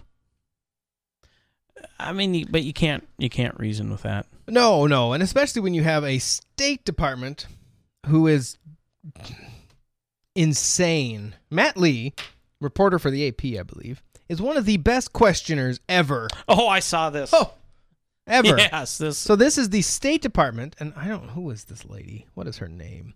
Elizabeth Trudeau is her name, which Trudeau it's an elite sounding name. Well, the primer of Canada is Trudeau, right? Yep. So let's listen to this little exchange here. This courtesy of RT, by the way. Do you have any response to criticism by some that suggests there was a relationship between the Clinton Foundation and the State Department at the time? There was an email that came out in this recent set that is between an executive at the Clinton Foundation and Huma Abedin and Cheryl Mills, where he is requesting to set up a meeting between a billionaire donor and the U.S. ambassador to Lebanon. Do you have any response to? So, very similar to what I said before. Okay, shut up, Elizabeth. So the question, what do you say? What's your response to this email that's out there that is claiming and says that there was a request by the billionaire to meet? And all they want is for her to say, we looked into it, and we didn't find I'm not going to anything. speak to specific emails. However, I think you guys know State Department officials are regularly in touch with a wide variety of outside individuals the question, and organizations, Elizabeth. including businesses, nonprofits, NGOs, think tanks. You know, the nearly 55,000 pages of former Secretary Clinton's emails released. Okay.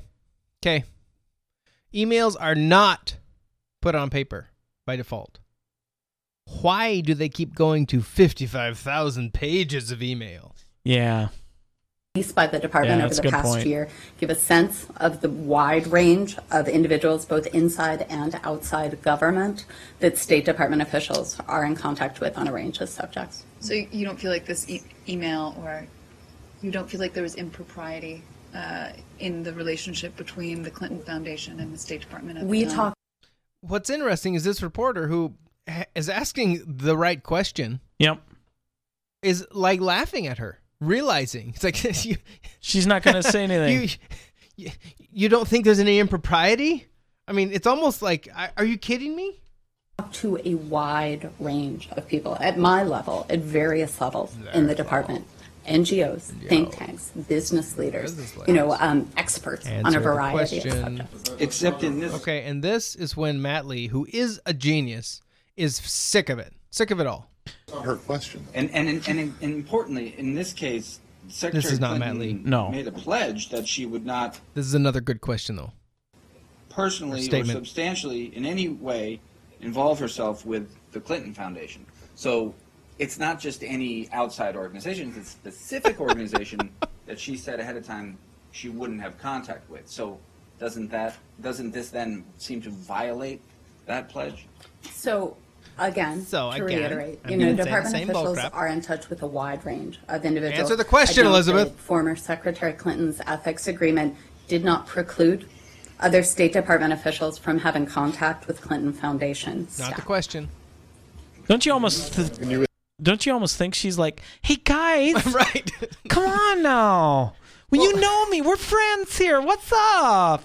Well, it's so, I don't know if it's patronizing is the right word, but okay, again, I'm going to say State Department has a wide variety of people they're in contact with. And again, I'm going to say, I'm not going to speak to any emails, but I'm going to say again that we have a wide variety of contact with people. It has nothing to do with the question. At least try Matt. to answer Abigail's question, which was, has the department looked into this and determined that there was no impropriety? The department is regularly in touch with people across the whole spectrum. That's not the question. Answer the question. The question is whether or not you looked into this. The building has looked into it and determined that everything was okay, that there was nothing wrong. We feel confident in our ability I love and it. our past Wait practice for it. of reaching out to a variety of Matt is sources a and wizard. being responsive to I'm requests. sorry. Am I not speaking English? Is this? I mean, is it coming across as a form? I'm not asking you if. No one is saying it's not okay or it's bad for the department to get a broad variety of input from different people. The question is whether or not you've determined that there was nothing improper here. I love Matt Lee. I don't know how those spokespeople go out there every day. Well, I mean, Are they that arrogant and think they're that good at controlling the crowd that they can come out and literally spin a line of utter nonsense? I guess so. But, I mean... Or are they just being bullied from the other side of the door that we can't see? And Well, they just, of course. Is that why they go through them so fast? Of course, they have that. But it's like every time that they go out, they get softball questions thrown at them. Mm-hmm. And they give a response, and they're satisfied with it. Mm-hmm. And then every so often, I suppose, as long as you don't make it blatant, if you don't ask a really penetrating question, or it's the answer is not so blatantly, obviously trying to divert the attention of it, they'll just go along with it. But at a certain point, they probably get sick of it. The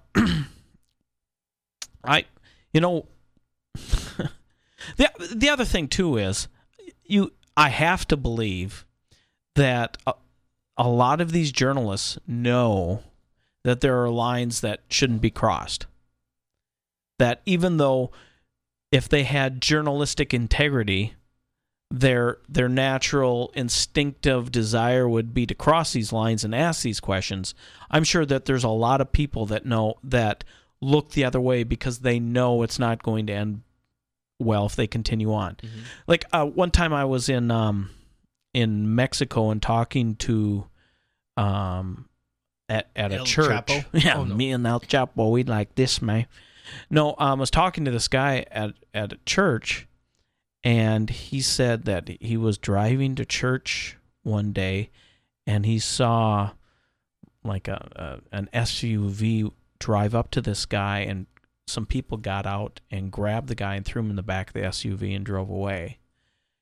And even though he's a Christian and everything, he didn't call that in.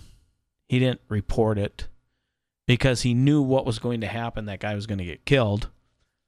And if he reported it, he might get killed. So there's no benefit to it. It's just, it is what it is, and you can't change it because you don't have the power to change it. Right. I wonder how many of the journalists are like that, if they are honestly looking forward to it. So you go places to maybe kind of fill that journalistic need to find a story, but they'll only let you go in certain directions and they'll only let you investigate certain forests, but other places are out of bounds. You know, MSNBC or CNN, you often can't tell the difference. You're flipping from one channel to another, and they're all Trump all the time. It's Trumpland. What? How the Media is Ruining This Election by Amy Goodman of Democracy I see the Now! media as a huge kitchen table that stretches across the globe, that we all sit around and debate and discuss the most important issues of the day. War and peace, life and death, and anything less than that is a disservice to a democratic society. It is critical in an election year to hear how policies affect people on the ground, not to get the pundits, but to get the people themselves. They're bringing you the pundits, and this is true on all the networks, the pundits, who know so little about so much, explaining the world to us and getting it so wrong. The media manufactures consent for war, for candidates in elections, by bringing you more, for example, of one person, like Donald Trump. He is pumped into everyone's home. He can just stay in a gold-gilded mansion in New York or one of them in Florida. The rest of the candidates trudge from one state to another. Why does he get this unfiltered pipeline into everyone's brain, into your eyes, into your consciousness? It matters. The Tyndall Center did a report in 2015. They looked at the whole year. They found Donald Trump got 23 times the coverage of, say, Bernie Sanders. They found ABC World News Tonight did something like 81 minutes on Donald Trump, and I think they gave Bernie Sanders 20 seconds. Bernie Sanders is breaking every record. It's the only reason he's getting any coverage right now. I mean, the media, he is shaming. This is 4 months ago. Yeah. In March, he raised something like $44 million. Hillary Clinton raised $29 and change million. $44 million. That hasn't been done before. You break every record, and there's a blip in the corporate media radar screen. Corporate it just media. shows how astounding it would be if he got anything near the coverage of the other candidates. Could you imagine where he would be right now? In this high-tech digital age, with high-definition television, digital radio, all we get is static. That veil of distortion and lies and misrepresentations and half-truths that obscure reality, when what we need the media to give us is the dictionary definition of static: criticism, opposition, unwanted interference. We need a media that covers power, not covers for power. We need a media that is the fourth estate, not for the state. And we need a media that covers the movements that create static and make history. Thank you, Amy. That's shocking because she's rather left herself. Well, the only but go ahead. No, carry on. I think I would totally agree if the journalists were to come in and say everything is fair game. Mm-hmm. I would think it would be great if a journalist, because they are a journalist, could not vote in any election. Ooh.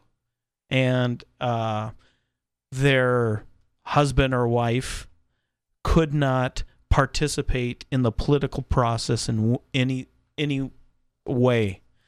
My grandmother was a school teacher in the 30s, and she could not be married if you were a school teacher. Really? Yeah. Because they believed that obviously it was a calling, and so she couldn't. When she got married, she had to hide the fact that she was married in order to continue teaching.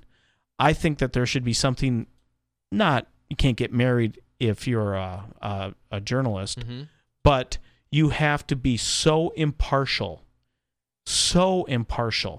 that even in your editorials, that there wouldn't be such a thing as an editorial. But that'll never happen, of course. Well, no, not at all. This is the David Allen Show, davidallenshow.com.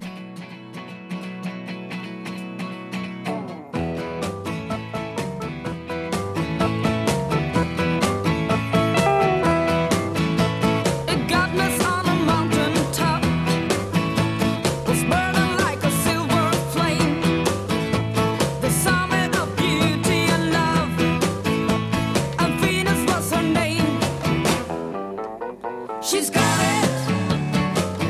Yeah, baby, she's got it. Well, I'm your Venus. I'm your fire at your desire. Well, I'm your Venus. I'm your fire at your desire.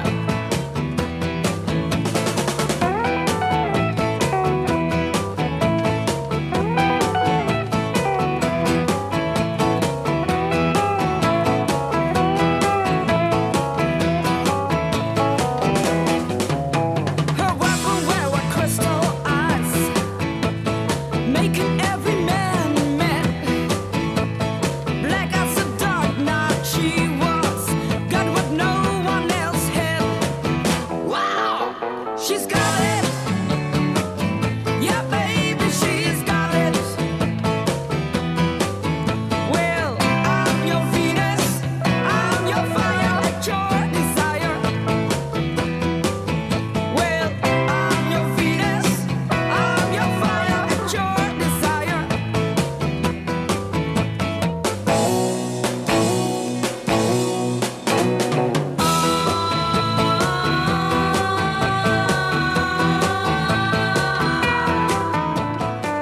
This is the David Allen Show, davidallenshow.com, on Facebook at David Allen Show, on Instagram at David Allen Show.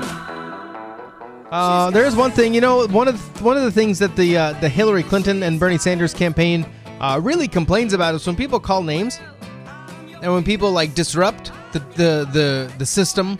Like we don't like it. It's not good. Yeah. When we are doing, we don't like a candidate, but you need to be kind. You need to be nice to them. And so when Republicans say mean things or wish that traffic would be bad for a candidate or wish that their event would get canceled, that's just demonized. Horrible.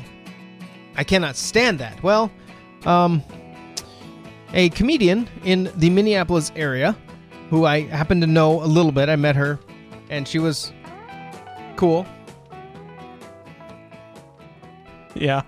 I think she's a loon. I think she's lost her mind. She posted a link on her Facebook page. She's big time anti, I think anything conservative, from what I can tell. She posted a link and to a report that I'm not going to read because it has swear words in it, but it says, blank, Donald Trump's coming to Minneapolis. Okay. Her comment as posting it said, now can we block the freeways and the airport? Advocating this. So I went and just scrolled down the comments. One comment, no kidding. Another comment, I think we will be having road closures due to construction, right? I think we should all dress up as scary clowns that day. What? And then someone, the lady, the poster, said, we don't need to dress up, Katie. Our horrified expressions will be plenty scary. Oh, jeez. And then that person replied back, I just want to know who my friends are. Heart. Another commenter, I think you are onto something. Wouldn't that be a hoot? It's an outstanding idea. Block his entrance into our city. Organize it. Someone else, I'm in. Another person, everyone buys pocket constitutions. We start the hugest anti-Trump rally ever. The hugest? I even sent a message to Keith Ellison. He must do this. Someone thumbed that up. But I was intrigued because, are you kidding? They advocate for, you know what? Tolerance. But when a guy they don't like, who has done nothing wrong, from what I can tell, in this event. Nothing. Now, yeah, he's brash. He's bold. He says things he's thinking that people don't like. Maybe he's a jerk. I don't care. But for them to wish Will on his journey, if other people wished Will on Bernie, what in the world would they? Oh, how dare you? He's a man of the people. You can't stop the Hillary rally. That you can't. This is a democracy. You can't do that. So you're saying they're hypocrites? Is that? Maybe? I don't get... That really bothers me. But, I mean, it's easy to get into it. Like, sometimes I see myself doing that when I make fun of somebody who's on the left, and I realize my sole purpose is to make fun of the person rather than what they stand for. Like, somebody could listen to this and say we're making fun of Hillary, but the whole point isn't making fun of Hillary.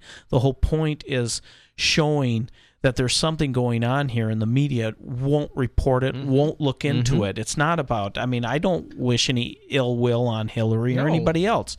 I just don't want her in charge of things. Yeah. But, again, I mean, we want the best for people. The biggest thing for me, this is all I want. All I want is for world peace. Well, yes, yes. I thought so. I just want there to be an open marketplace of ideas, and so if I'm right, based upon my my arguments, well, then you go, okay, I see your point. But if you don't want to follow, you don't have to. But we can talk about these things. We can think differently and still be friends if we're committed to certain values. But the problem is, and this is I was thinking about this yesterday or the day before, that the progressive ideology, the liberal progressive ideology, if progressive liberals had their way, they will either become monsters or victims. They will either eat people or be eaten, because that is the only way. That is the end result of what they want. They don't want truth. They don't want. All they want is their political point of view to be expressed, and. Right, the right question is not what do we do about Obama. Particularly, the question is not what do we do about the criminality of this particular administration. The question is, how do we reach people? How do we talk to them on a level that they understand? And believe it or not, me citing the Arms Export Control Act is not going to do a lot of good with people my age who don't know that arms are not those things that Jillian Barberie has on her body. The answer is actually nobody has spelled this out better than my mentor David Horowitz. Nobody has spelled this out better. You have to speak the language of morality. You must speak the language of morality. The left wins because nobody on the left knows anything about politics. They know you're evil. That's it. They know you're a racist, sexist, bigot, homophobe who hates the poor. Right? That's what they know about you. And it's not they think that about you. They know that about you. Deep down, they know all these evil things about you, which is why Thanksgiving dinners are always so awkward if you're unfortunate to have Jewish relatives or you have friends on the left, which are the exact same focus group. The answer to all of this is to speak in the language of morality. This is why I never say the government compels people to do stuff. The government does not compel people to do stuff. The government compels people to do stuff at point of gun. Why do I say that? Because leftists are scared of guns. Right? When we say the government compels things, people say, oh, well, compulsion. Well, that's just like taxes, right? No. That's somebody coming to your house in the middle of the night with a SWAT team, with a gun, pointing it at you and dragging you off to prison for not doing what they want. Right? That is what we are facing. Right? When it comes to the left, it's not, we're such idiots, honestly. We're constantly arguing about whether our tax program is more efficient than their tax program. It's not about efficiency. Barack Obama gave the right answer to the wrong question, right? When he was asked in 2008, would you raise the capital gains tax, even if it means less revenue to the government? Would you raise it? He said yes for purposes of fairness. Right? Even if it meant people were more impoverished, even if it meant people were more poor, the answer was yes for purposes of fairness. Why? Because people don't speak the language of poverty. People don't speak the language of efficiency. People don't speak Mitt Romney's 57-point tax plan. You can't even name 2 points on his 57-point tax plan. People speak the language of fairness and justice and morality. They want to think that they're right and the other guy is wrong. They want to have a feeling of, in many cases, unearned moral superiority based on their opposition to things. This is why everybody was getting off ripping on Donald Sterling for being a crazy old racist coot. Did they accomplish anything? No. But they felt real good because they got to go around telling all their friends that Donald Sterling was a racist old coot. Right? This is what they do. So, speak their language. In other words, next time they say something like, I believe in the minimum wage, then you should say, why exactly is it that you want to put a gun to the head of a business owner and force them to pay something? Why is that okay? Why isn't that violative of basic principles of consent? Like you over here, you like gay marriage because you say that 2 men should be able to wed each other, but those 2 men shouldn't be able to do business with each other in a mutually agreed relationship? So if instead of them having sex, they were actually just one was signing a check to the other to paint his car, then you're saying that's not okay? And that you're going to take a gun and put it to the head of one of them in order to make that happen? It's because you're a totalitarian. Right? This is the truth. The left is totalitarian. You don't have to feel bad about saying these things. And when you talk about the inefficiencies of the left's social policies in the inner city, who gives a crap? This is really, I mean, honestly, that no one in the inner city is thinking about, wow, this really is not very efficient. What they're thinking is there are a bunch of Tea Party Ku Klux Klanners out there who are going to invade their inner city and burn down their houses. Why do they think that? Because they're Democrats and apparently some Republicans, Thad Cochran, who actually have been doing this sort of stuff, have been saying this sort of stuff. The answer to that is that the real racists are and always have been folks on the left who wish to exploit racial division in order to pay off their cronies. The reason the education system sucks in the inner city is because the left wants to pay off its union buddies at the expense of black kids. The reason that the left has not done anything for the inner cities despite years of dominance in Detroit, the reason is because they wanted the violence. And it is about intent. It's not about effect. There's a really telling point in the 2012 election cycle when Bill Clinton was talking about Obama, and he said, the difference between Obama and Mitt Romney is that Romney is somebody who says that Barack Obama's done a really poor job. Barack knows he hasn't done a great job, but he feels really bad about it. This was an actual line, right? And people bought that because, and the polls show this, right? 80% of people thought that Mitt Romney cared less about them than Barack Obama in exit polls. 80%. That's a majority of Republicans. Right? But when it came to policies, they agreed with Mitt Romney. But people don't vote with their heads, people vote with their hearts. So, go after what people feel. Go after the language of morality. Socialism is not a good idea that went wrong, and whenever you hear Republicans or conservatives say this, it's because they have the IQ of a kumquat. Socialism was a horribly evil idea that went completely right. It went exactly as they thought it was going to go. This was the design from the start. Socialism is a fundamentally immoral, evil, unfair, discriminatory, and disgusting system that violates off the bat 3 of the 10 commandments, right? You don't steal, God, not government, and you shouldn't be jealous of your neighbor's ass, right? That's in the actual language, correct? Yes. Not the Bill Clinton language. So these are the terms that we should be speaking. These are the terms that hit young people. Because young people nobody has the time to read all of the entire editorial page of the Wall Street Journal. Nobody does. Everybody's attention span is 5 seconds long. So if you can't make people feel good about being conservative, make them feel really, really bad about being leftist. You know why? They deserve to feel bad about being leftist. They're siding with an evil ideology. So how can you not agree with that? I mean, he's right. I mean, he's totally right. Ben Shapiro. Yeah, Ben Shapiro. And the main question is, how do you reach the low information friends and relatives, meaning people who don't know what's going on and are just gonna fed from news? Yes. Yeah, that would be a better way of putting it. People who watch the evening news and take it at face value. How do you reach them? Because they're not going to get it. Well, I've brought up some radical thinking to some family, and that from what I can tell, get most of the news information from typical mainstream outlets. Mm-hmm. And when you bring up the idea that maybe what they're telling you isn't actually the truth, I can't live in a country like that. I just can't. I can't do that. So do they don't believe it? I mean, they believe that they actually are telling it? From what I can tell, that's the way it sounds, yeah. Is that, well, how could they? How could they do that? How could government be corrupt? And how could government be so corrupt that they would kill innocent people to prove their point? Or they would kill innocents, they would do things that seem to go against basic humanity to get what they want. How could that be? I don't live in a country like that. Okay, I don't want to live in a country like that either.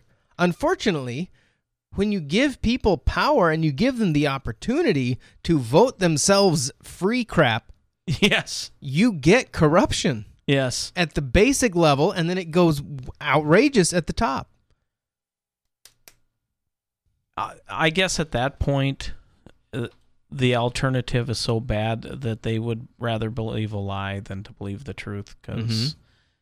And, when it comes to stuff like that, I think maybe in a way he's right. You talk to them more from the point of view of morality, and perhaps within time they'll actually see things how they are, not how they wish them to be. I don't know. Maybe. I don't know. So, are you in the camp that if you don't agree with either voting option, you have another option, and that could be not voting or it could be writing in somebody? Are you in that camp? Versus what's the other camp? Well, the other camp is you need to vote for one of the two major parties. No, like you either vote for someone or against somebody. Yeah, no, I'm going to vote my conscience, which as we learned last week, privilege. It's white privilege and racist. Yeah.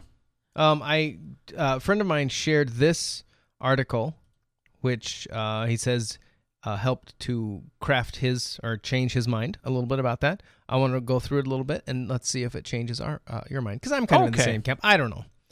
Well, there's no such thing as a protest vote, is how it starts. Okay. We're in the season of protest vote advocacy, with writers of all political stripes making arguments for third-party candidates. Jill Stein, Gary Johnson. Write-in votes, Bernie Sanders, Rod Silva, or refusing to vote altogether. Hashtag Never Trump, hashtag Bernie or bust. For all the eloquence and passion and rage in these arguments, however, they suffer from a common flaw. There is no such thing as a protest vote. The authors of these pieces rarely line up their preferred presidential voting strategies, third-party write-in refusal, with the electoral system as it actually exists. In 2016, that system will offer 130 million or so voters just three options. A, I prefer Donald Trump to be president rather than Hillary Clinton. B, I prefer Hillary Clinton to be president rather than Donald Trump. Or C, whatever everybody else decides is okay with me. That's it. Those are the choices. All strategies other than a preference for Trump over Clinton or vice versa reduce to option C. People who believe in protest votes do so because they confuse sending a message with receiving one. You can send any message you like. A quote, I think Jill Stein should be president, or I think David Duke should be president, or I think Park Ensol should be president. Who? Yes. Similarly, you can send any message you like by not voting. You can say you are sitting out the election because both parties are neoliberal, or because an election without Lyndon LaRouche is a sham, or because 9/11 was an inside job. The story you tell yourself about your political commitments are yours to construct. But it doesn't matter what message you think you're sending, because no one will receive it. No one is listening. The system is set up so that every choice other than R or D boils down to I defer to the judgment of my fellow citizens. It's easy to argue that our system shouldn't work like that. It's impossible to argue it doesn't work like that. This is frustrating, of course, and that's how our presidential elections are set up. Democracies alternate and the coalition in power, but different systems to do so in different ways. In multiple party systems, voters get the satisfaction of voting for smaller, ideologically purer factions, environmental parties, anti-immigrant parties, and so on. The impure compromises come when those factions are forced to form coalitions large enough to govern. The inevitable trade-offs are part of the governing process, not the electoral process. In America, by contrast, the coalitions are the parties. Our system also produces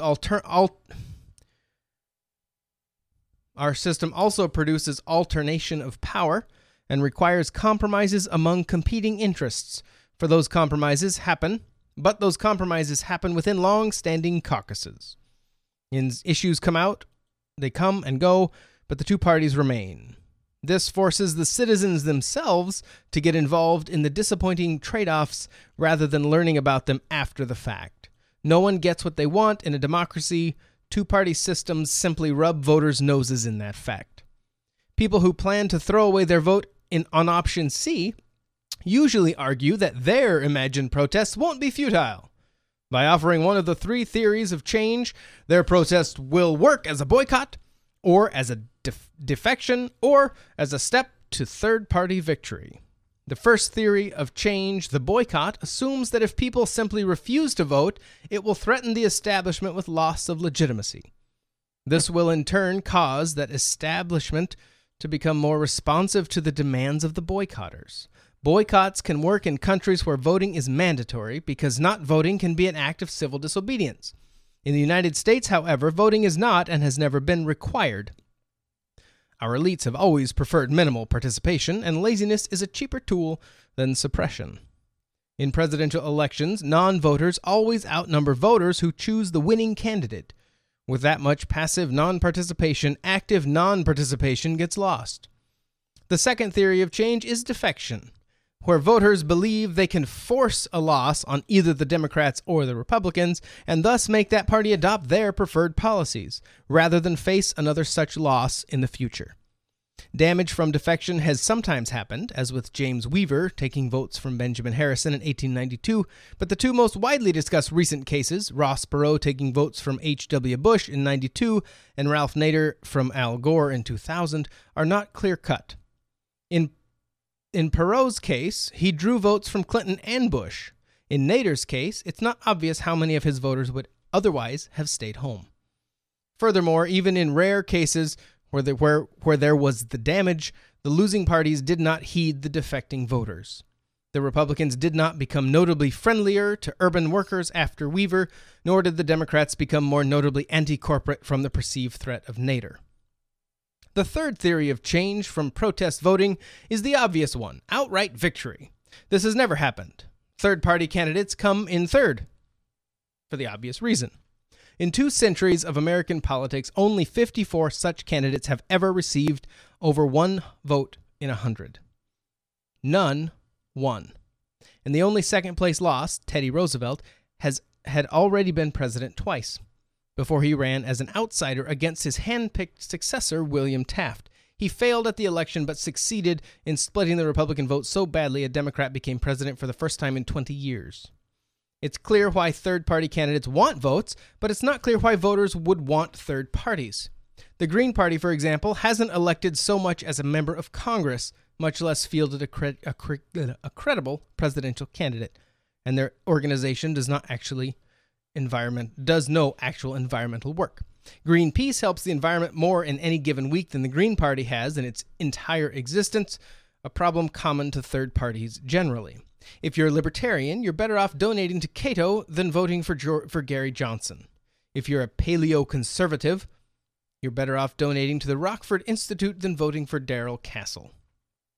This is the legacy of protest votes. None of the proposed theories of change anything. Boycotts don't work, since non-voting is a normal case. Defection elects the greater of 2 evils from the voter's point of view, and that's if it works, while doing little to the parties, and victory never happens. Not one third-party candidate has ever won or come close. Advocates of wasted votes don't bring up this record of universal failure, because their votes aren't about changing political results. They're about salving wounded pride. Throwing away your vote on a message no one will hear and which will change no outcome is sometimes presented as voting your conscience. But that's got it exactly backward. Your conscience is what keeps you from doing things that feel good to you but hurt other people. Citizens who vote for third-party candidates, write-in candidates, or nobody aren't voting their conscience.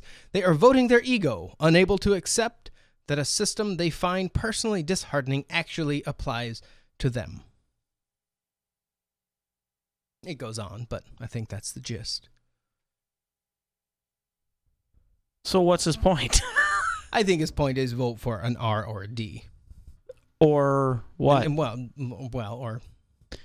Or you are a selfish, egotistical pig.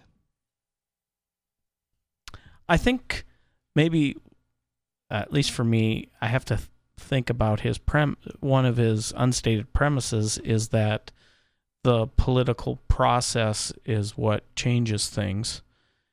And the way to change the things... electoral process? I'm sorry, the electoral process is the way that things are going to be changed. And kind of like Dinesh D'Souza, his Hillary movie, basically at the end, it was the solution to all of our problems is to vote Republican. What happens if the Republican Party and the Democratic Party, say in 50 years, came out and they both said, say the Republican Party said, we need to enslave black people again. Not just enslave black people, but we need to kill all black people who don't willingly allow themselves to be enslaved.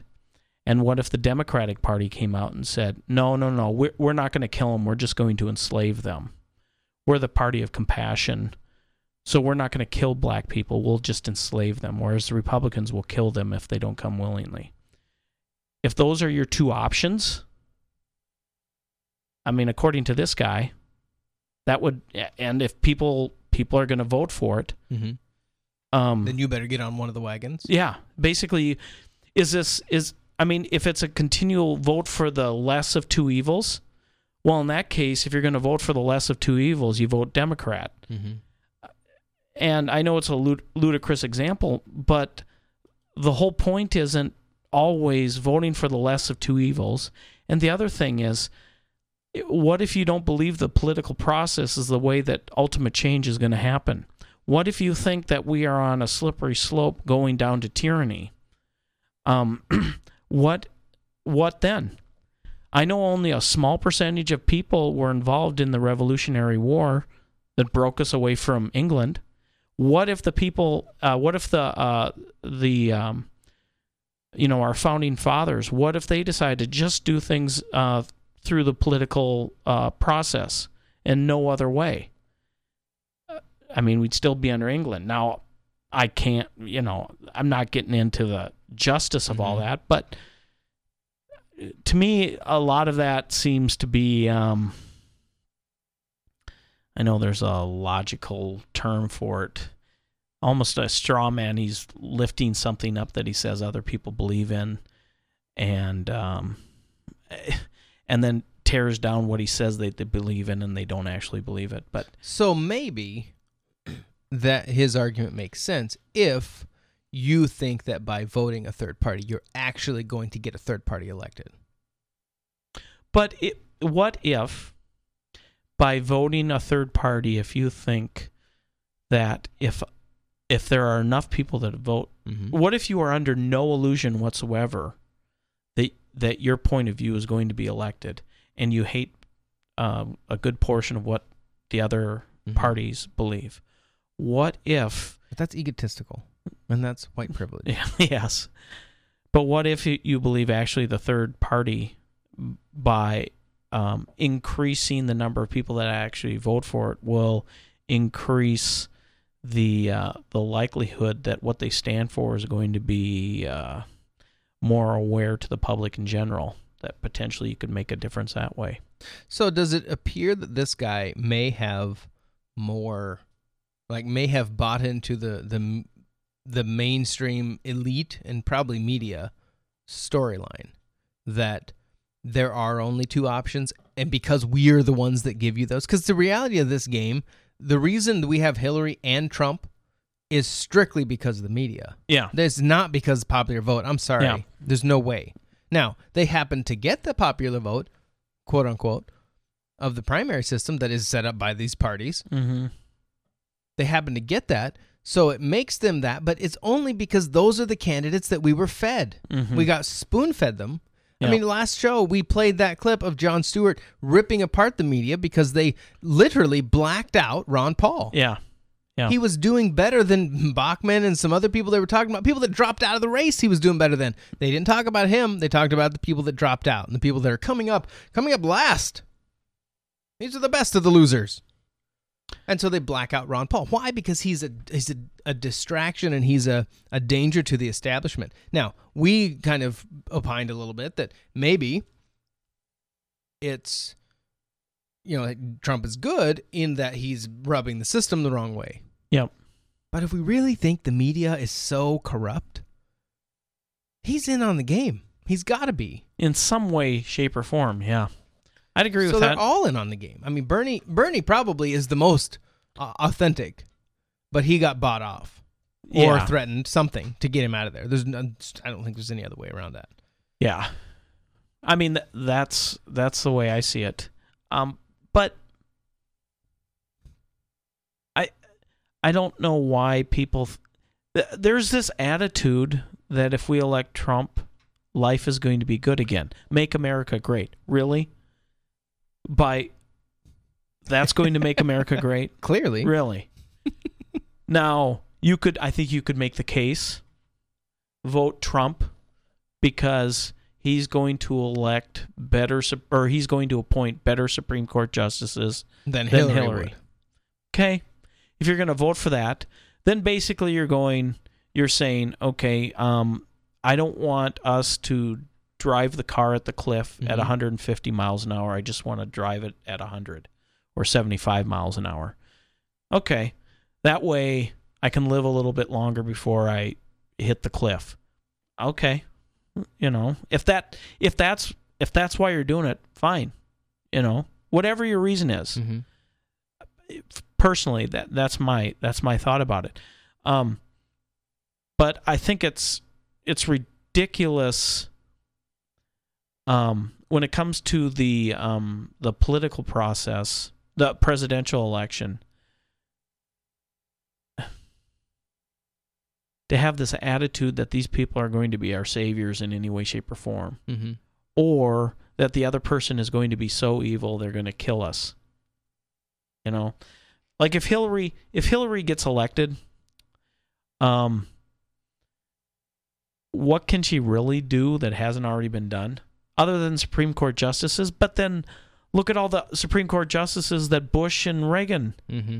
I mean, they were the ones that voted for Obamacare and some of the, and the homosexual stuff. So, I mean, really, if you were going to look at it really objectively, you would say there's not that much of a difference. Yeah. And really, what can a president do? He can put you into war. He can appoint somebody, but they still have to be confirmed. Mm-hmm. So, I don't know. I'm not voting for Trump. I'm not voting for Hillary. So I'm glad you're stuck on your ego. Good. That's excellent. Hey, I got privilege. That's right. You might as well use it. Yeah, that's right. Really.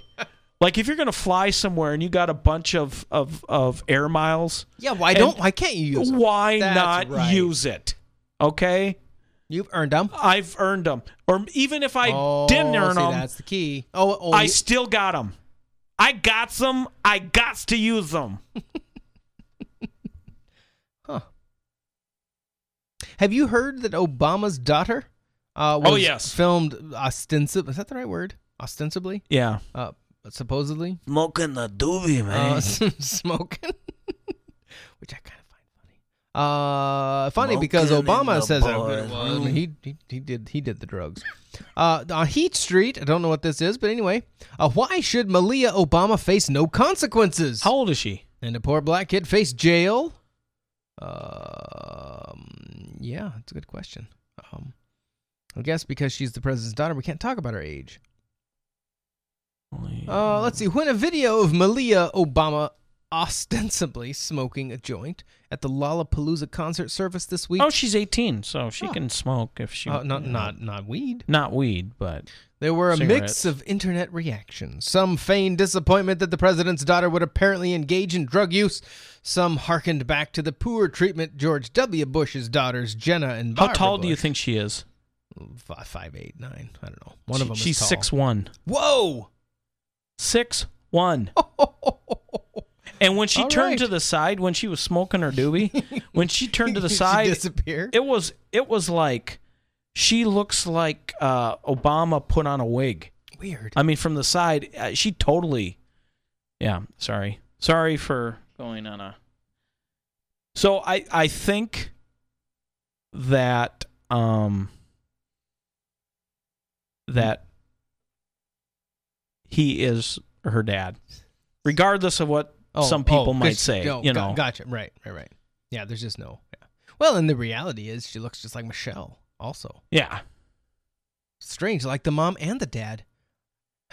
Oh, unbelievable. I've seen some stuff out there where they're saying like Michelle Obama is really a guy or something. That was Joan Rivers, and she died. Oh, it was a tranny. Yeah. Oh, that's what it was. Yeah.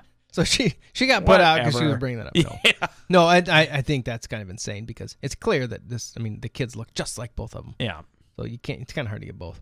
Millions of people instantly related to and defended Malia from the scrutiny. After all, who among us hadn't partaked in marijuana at a concert when we were 18? Well, Me? I can put my hand up for that. Okay, I'll do it too. I've actually not partaked in it ever, and I'm happy about that. I did have it offered to me once. That was strange. Why? The strange have it offered? Yeah. Well, just because it was from someone I didn't expect. Oh. And yeah, whatever. Anyway. No names? No. No. The concert Malia was attending was in Chicago. A few years ago, Chicago loosened up its fairly strict marijuana laws. Now, possession of a small amount of marijuana gets you a ticket instead of an arrest. But the fine is several $100s. Smoking in public, however, is a different offense and can easily lead to arrest. Question. This is my question. Mm-hmm. Secret Service agents. Oh, had to be with her. Yeah. Law enforcement officers. Sworn law enforcement officers. So she's fine. It's cool. Anyways. Keep going. Sorry. No, I'm done. Oh. That's it. I mean, and this all came about in the same week that Michael Phelps took home his 22nd gold medal. Oh, my goodness. So what? So that means that the news media tried to cover it up. So that means she did this knowing the Olympics were on, and it's I don't know. Now, was that was a recent picture? That wasn't like... Oh, yeah, no, from yeah, summer this is earlier. current. Yeah, this is this last week. Yeah. But I don't know what the big deal is. I mean, literally, look at Ma and Pa.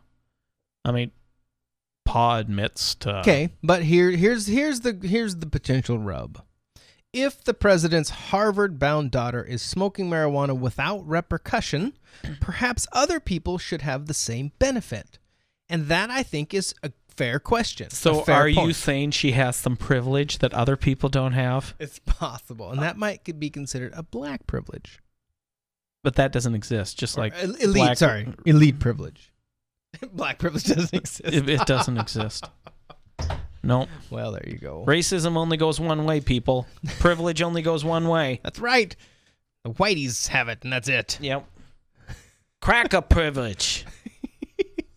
Kill all the white devils. Oh, yeah? Well, you never know about that. Why not? I mean, it's... What can you do? Really? This is the No Agenda. We have none. I actually have some interesting stuff coming up about the Olympics, courtesy of JCD from No Agenda, actually, coming up next.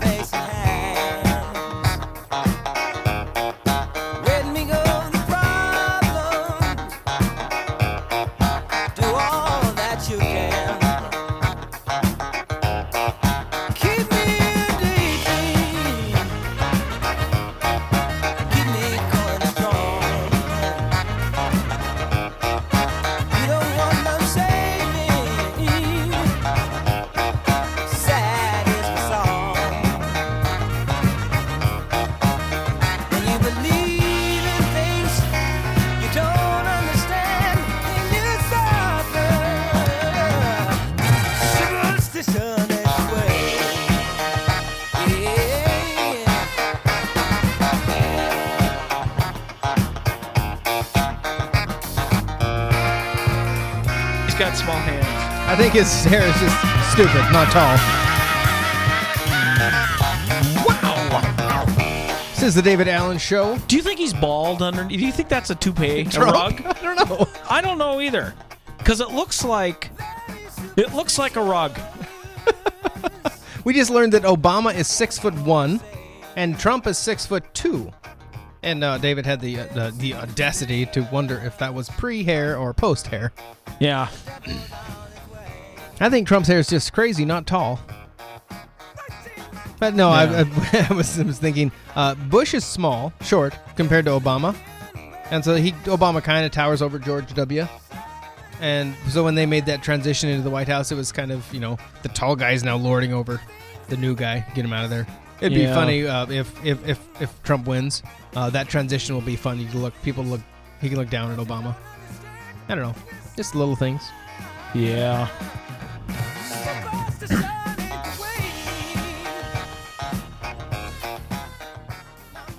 The Olympics again. I mean, we're running full circle here, just because we can.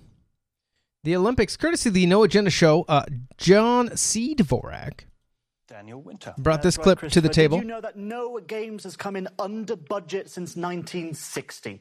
Cost is always a matter of controversy with the Olympics, wherever... Okay, controversy. No games has come in under budget since when? 1960? Wow. They're held. Although the Rio Games have come in around 50% over budget. But, yeah, I mean, $1 over budget is over budget. I would like to see the percentage. Okay, here, I think we'll get there. Oh, okay. Been less costly so far than other recent Olympics.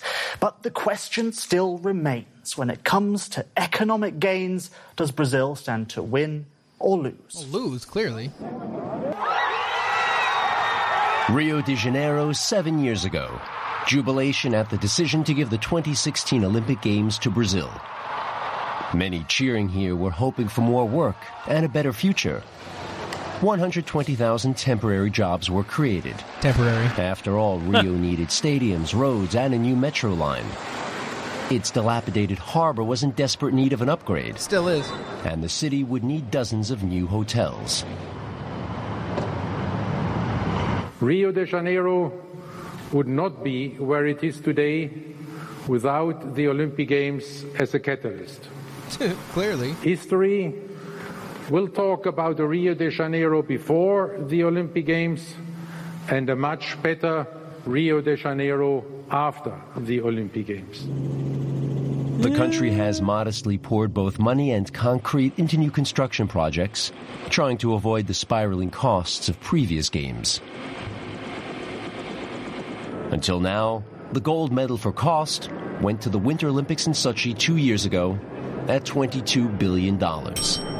Silver went to the 2012 Summer Games in London at $15 billion.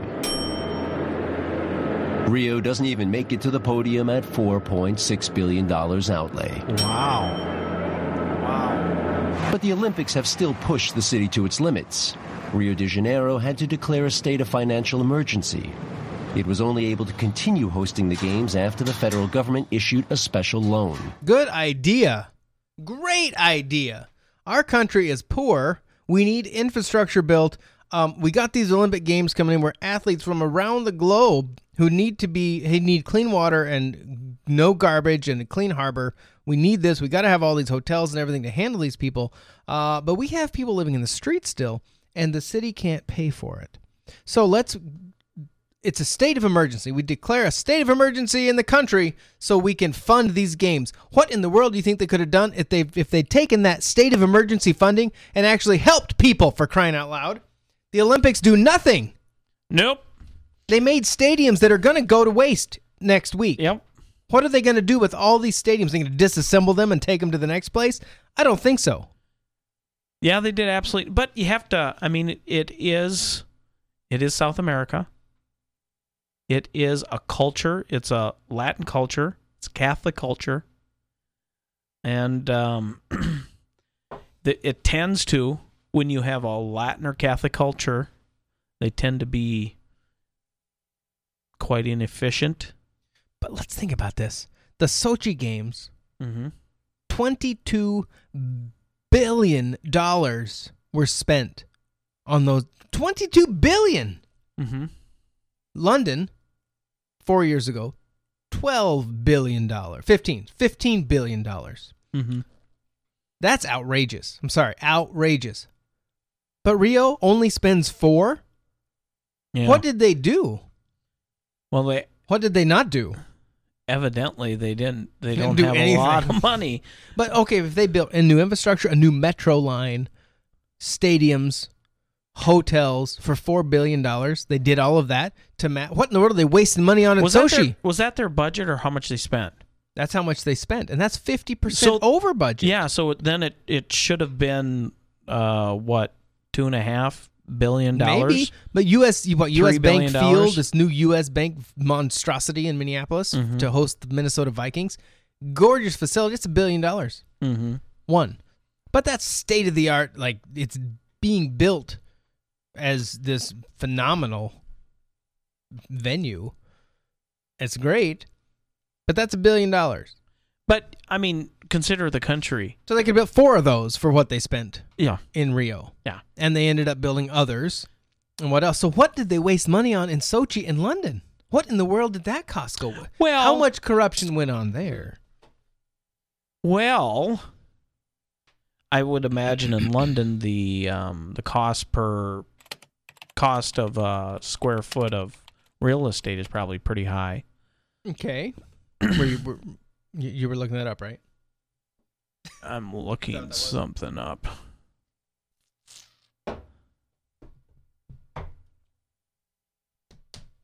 So you said the Sochi Games $22 billion. That's what that report Russia said. spent $22 billion? That's what that report claimed. Tourist infrastructure. Well, that can't be right. 1 second. Holy cow.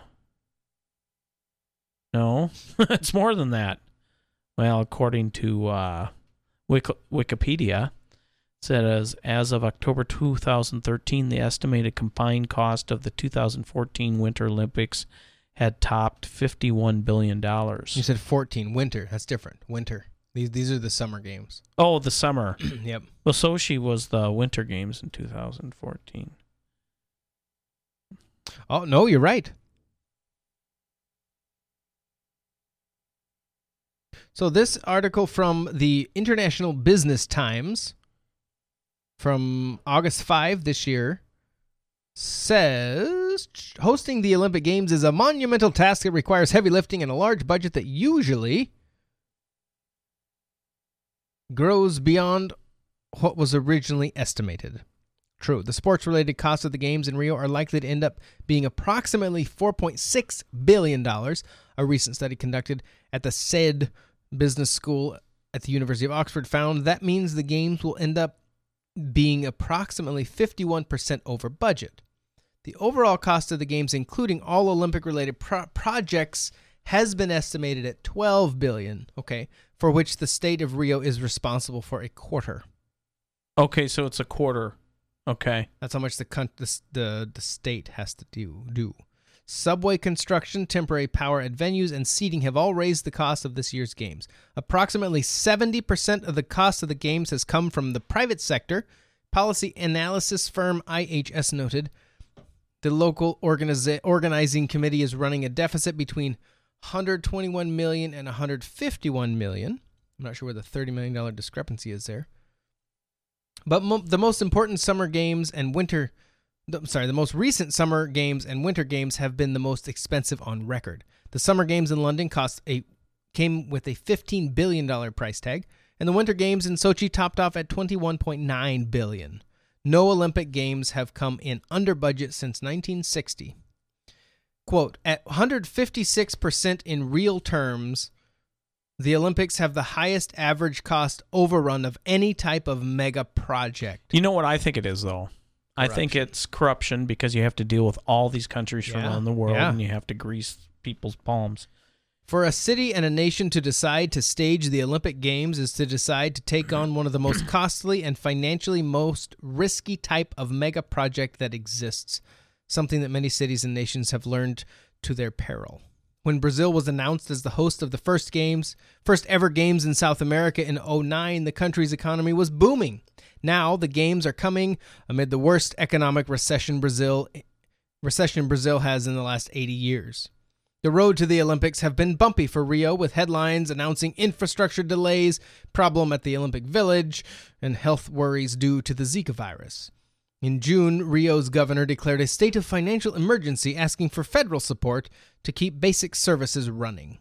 A July opinion poll found that 63% of Brazilians already think that hosting the Olympics will cause more harm than good for Brazil.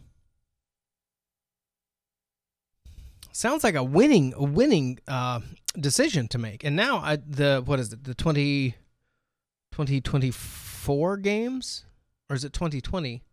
No, or it's 2024. I think the LA is bidding for those games, which I don't know where you put people in the Los Angeles area. It's a nightmare there. They would have to be so far out of the city to fit people. Yeah. But we are a modern economy. I know it's Brazil's a developing country with well over 200 million people, so it's a huge country, and it's one of the up and coming economies. I just don't know. I mean, you have to build all these facilities. You have to have the physical facilities. But if you to have run these events, but if you have a good infrastructure, it's a whole lot easier. I don't think they have an infrastructure at all. I mean, no. But if you think about it, they were able to do that and host them. And I mean, from what you see on television, it looks cool. It looks Olympic-y. I mean, it doesn't feel like it's subpar. Unless you leave the building and then you get mugged. The cameras don't leave the building, so it's fine. Although I did watch some the eight person rowing out in the bay. And they're just flying, and I just figured they were going as fast as they could to get out of that water. Yes. So actually, it's a motivating thing. Hey, don't touch the water or you will die. Yeah. Okay, I'm in. Fastest times ever. Like when they went to China, Beijing, right? Wasn't it in Beijing? Yeah. They made all of the factories stop, basically shut down all the factories for like a week or two beforehand to clear up the smog. Oh, that's right. That's right. So, I don't know why in Brazil they didn't just come in and basically say, if you rob a white person or somebody from another country, we're going to shoot you on spot. Too late. Because they do have squads that'll go out and capture street kids and just kill them. Really? Yeah, because of all the crime and whatnot in Rio. I'm surprised they didn't do that. Huh. Or at the very least, basically say, if we catch you doing something like this, you're going to prison for life. I mean, absolutely hammer them, but they didn't. Ask Ryan Lochte. Lochte, yeah. Mm-hmm. Swimmer. Gold medal swimmer. Mm-hmm. Got robbed at gunpoint. By people who impersonated police officers. Oh, that's how they say it. Yeah. It's like Mexico. Who said they were actually impersonating anyone? Yeah, it's special. I have two more pieces, but I want to wait just a minute before we get into them. There is this interesting thing. I get a fair amount of interesting news from a show called No Agenda, which is excellent. They have wonderful analysis of the news today, and it's fun. They have put together a visual, and if you will go to that, it's the bottom on that second page of our show notes, that bottom link, that Zika. Yep. Go there, and let's look at this. This what it is. Back when Ebola, remember Ebola? Holy cow! Ebola was apparently like the big deal. Holy cow, we're all gonna die. Ebola's bad. Just we're losing it. We're just terrible. And so our government decided we'd go out and we would raise a bunch of cash for Ebola because we have to fix Ebola. Well, Ebola is no longer an issue. And so there was a lot of pledged money, which was, $1.9 billion, $2 billion, some ridiculous number. It's in the billions. was pledged for this Ebola. Now, the Ebola situation is done. What is the latest scary thing? Zika.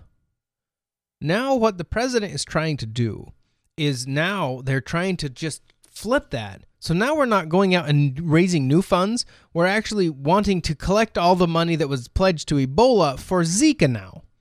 So we can now get this stuff for Zika. Well, they have laid out this genius chart which shows where this money is supposed to go and how much of it has actually been given. Apparently, there's $1.9 billion short of pledged money that was pledged for this. Now, pledged by governments? Oh, yeah. Australia, Austria, Belgium, Canada, China. EU. Canada, just for reference, Canada pledged $96 million. They are still $13 million short on their pledge. China pledged $125 million. They, it looks like, have given all of their cash. The United States has pledged, $2.364 billion and has paid that. So we're good on that. The UK, $1 billion pledge, and it looks like they're half a billion dollars short. Ooh, look at, oh no, the EU isn't too bad. No, it's still $750 million out of, they've delivered 3/4 of their pledge. That's true. Oh, look at the Bill and Melinda Gates. No, Bill and Melinda Gates. We should have asked her. Should have asked Melinda last week about that. Yeah. $58 million pledged, $6 million short. Larry Page. Larry Page. Look how much he pledged. How much? Who? Google, right? The Google Larry Page Foundation. That's it. I'll give $25 million. Yeah, that's the ticket. How much has been delivered? Oh, none. Silicon Valley Community Foundation pledged $25 million, and they have delivered none. Paul Allen Family Foundation, they owe $5 million. UN Women, $1 million. So it's interesting to see. That's for Ebola. Well, that's it right there. But that's the key. For Ebola, this money was pledged for Ebola. The president is now, and the Congress, he's like urging Americans, urging citizens to call their congressman and tell them to do their job and flip this around so we can get this money for Zika now. They're flipping it from Ebola to Zika. So then my question is, the money came in and they didn't spend it? Oh, the problem is not much of it has. These are pledges. But it's been promised to all these countries and all these other things. The U.S. Department. I see. Yeah, the UN Ebola Rescue Fund moved to Zika Rescue Fund. Right. Got it. In April of 2016. Where does it go? Let's see. $7 million goes to the American Refugee Committee. Look at that. $631 million going to the U.S. Department of Defense. Why? NGO countries, Liberia, $668 million. Guinea, $835 million. Why would any of it go to the African Union for Zika? Or Planned Parenthood? The World Bank, $50 million. They got to get theirs. Swedish Civil Contingencies Agency, $1.5 million. Samaritan's Perth.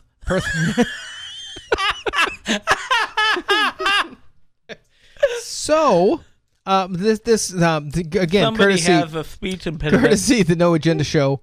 This is a great, just a picture, an overview of that money that is now being converted from Ebola, since Ebola is not an issue anymore. I mean, it's not in the news, at least, to now Zika. So, are you thinking? Are you thinking? I am not thinking.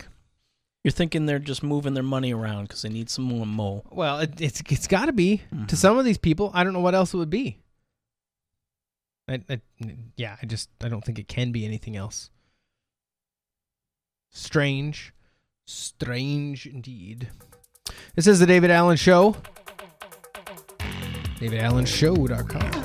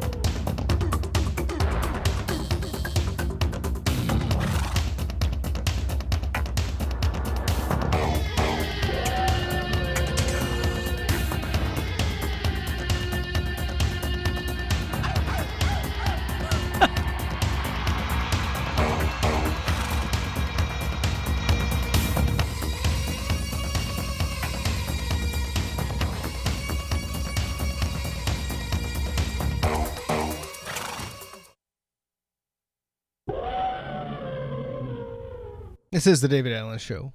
DavidAllenShow.com. So, Zika.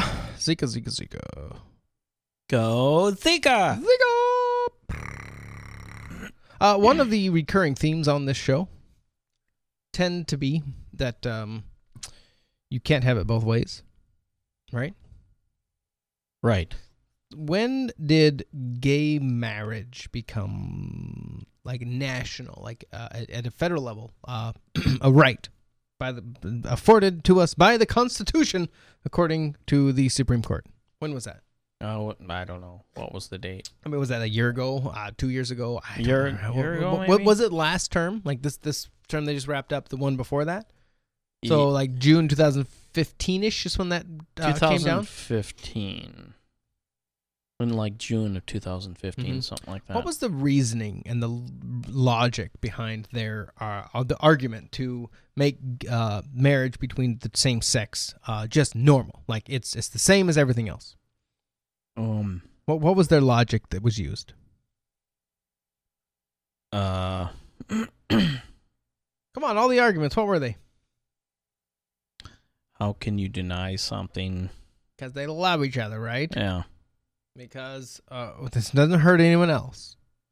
It's the Constitution promises liberty to all within right. its And reach. who are we to tell people who they can love and who they can't love? Right? Sure. Matt Walsh has an interesting article. I will read a little bit of it. It's called "If All Love is Equal, This Incestuous Mother and Son Couple Should Be Celebrated." Yes, it should. The Daily Mail reported on the controversial romance of a New Mexico couple who reconnected after many years apart and fell instantly in love upon meeting again. And I do apologize for any children listening. I should have prefaced that. This exclusive...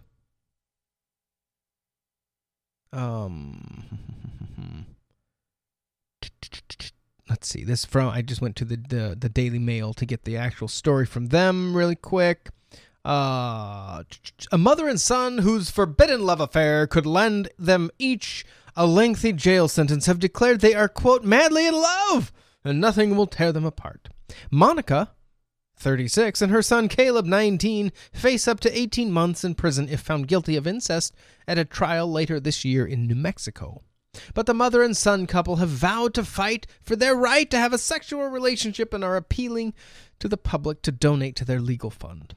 In an exclusive individual interview with the Daily Mail Online, they told how they are willing to risk everything to be together and have decided to go public with their affair in a bid to raise awareness of genetic sexual attraction relationships, or GSAs. GSA is defined as sexual attraction between close relatives, such as siblings or half-siblings, a parent and offspring, or first and second cousins who first meet as adults. Now, I'm holding back the vomit as I read this, so just so you're aware, if I run out the room, it's because I'm throwing up. Mares said, this is the mother, "He is the love of my life, and I don't want to lose him. My kids love him. My whole family does. Nothing can come between us, not courts or jail, nothing. I have to be with him. When I get out of prison, I will move out of Clovis to a state that allows us to be together.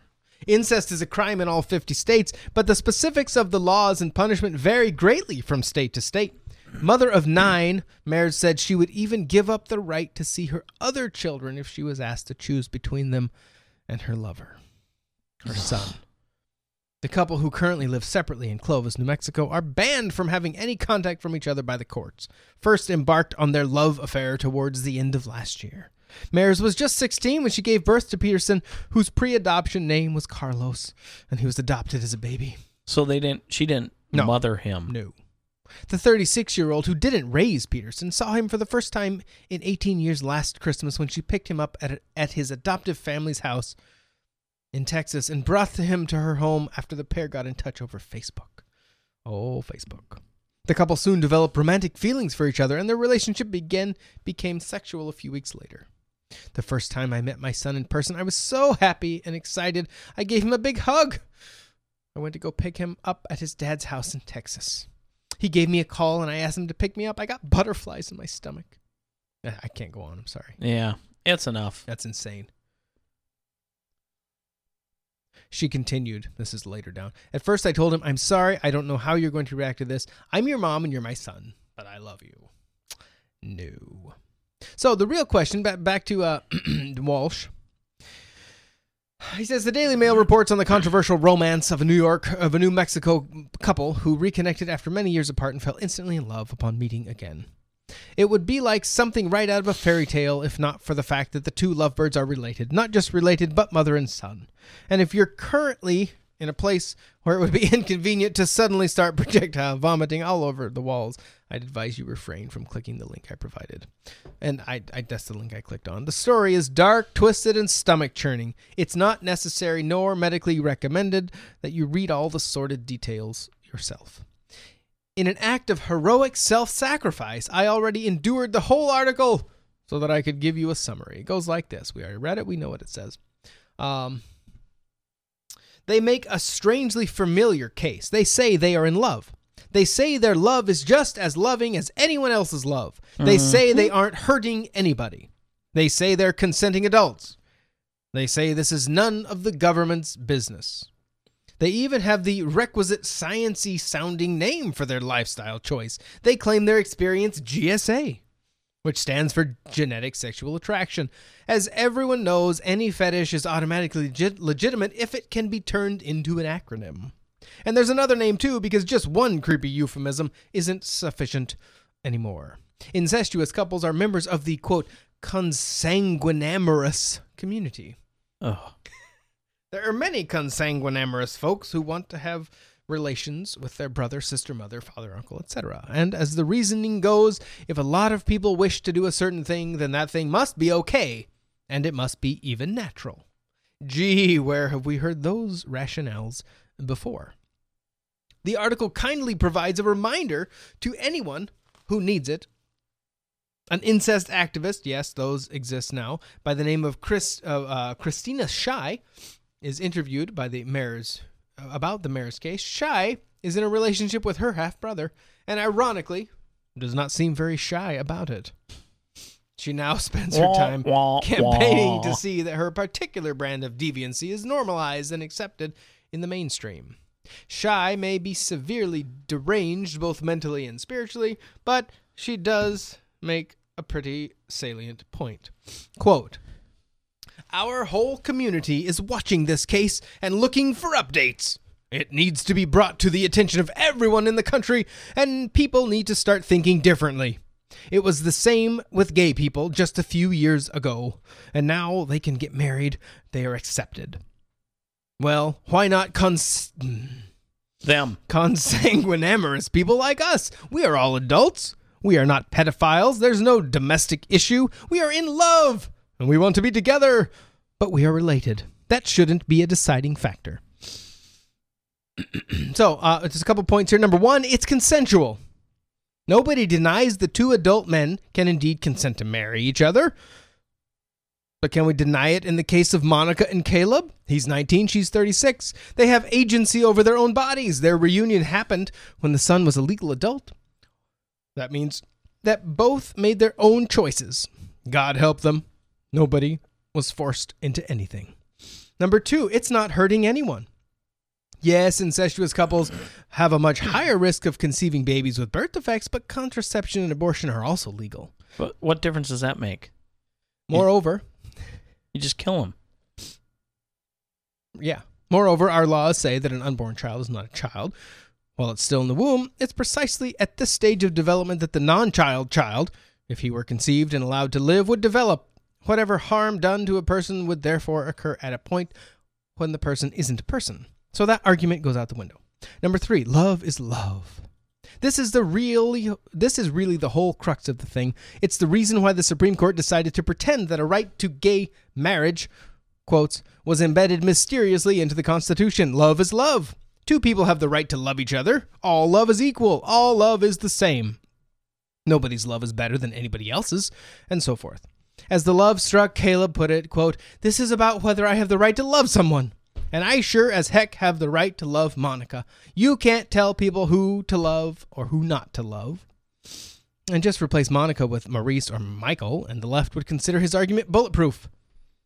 If we must accept and legitimize all love, how can we possibly deny young Caleb? How does love his mother? He does love his mother. That much is clear. Too clear, really. Of course, these are not the only rationales offered for gay marriage. There are others. I was born this way. I can't choose who I love. It's 2000-something, whatever year we're in. I have a right to be happy. I should have the same right as people who do not share my proclivity. This kind of sexuality exists in the animal kingdom. Don't be narrow-minded. Stop judging. Stop imposing your religious beliefs on me, and so on. Under each argument, right down the line, without exception, Monica and Caleb qualify, as do folks in the bestiality and pedophile and polygamous communities. A slippery slope? No, there is no slope. It's a straight plunge into the abyss. Quote, traditional marriage was a separate and distinct thing, and could be justified using arguments that don't apply to anything but itself. It existed on hard ground and was built on a solid foundation with walls and a roof and everything else. Once you tear all that down and dig out the ground from underneath it, the descent into utter madness and depravity is inevitable, sudden, and unstoppable. Progressives spent decades calling the slippery slope argument against gay marriage a fallacy. So they are now reluctant to admit that everything conservatives said in the regard was plainly true and will soon come to fruition. But they'll be less bashful about it as time goes on. In fact, some have already grabbed the dynamite and tried to blow up the floodgates. Slate ran an article not long ago calling the legitimacy for polygamy. A college professor from New York released a book recently offering a philosophical analysis of child-adult sex. This is another in a long line of progressive attempts to not so subtly normalize pedophilia. Time magazine posted an editorial several years ago asking whether incest should be legal, and always on the forefront of liberal lunacy, Canada was told by their Supreme Court a couple months ago that bestiality is permissible so long as there is, quote, no penetration involved. Sadly, as far as I'm aware, nobody has come to the defense of necrophiliac friends yet, but I'm sure they'll have their time in the sun soon enough.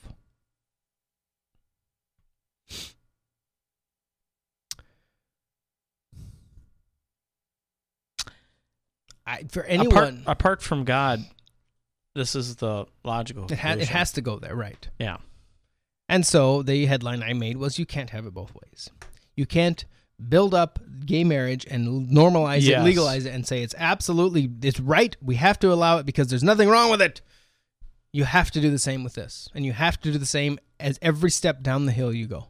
But I don't think that any of the gay lobby or transgender lobby or the polygamy lobby has any issue with this.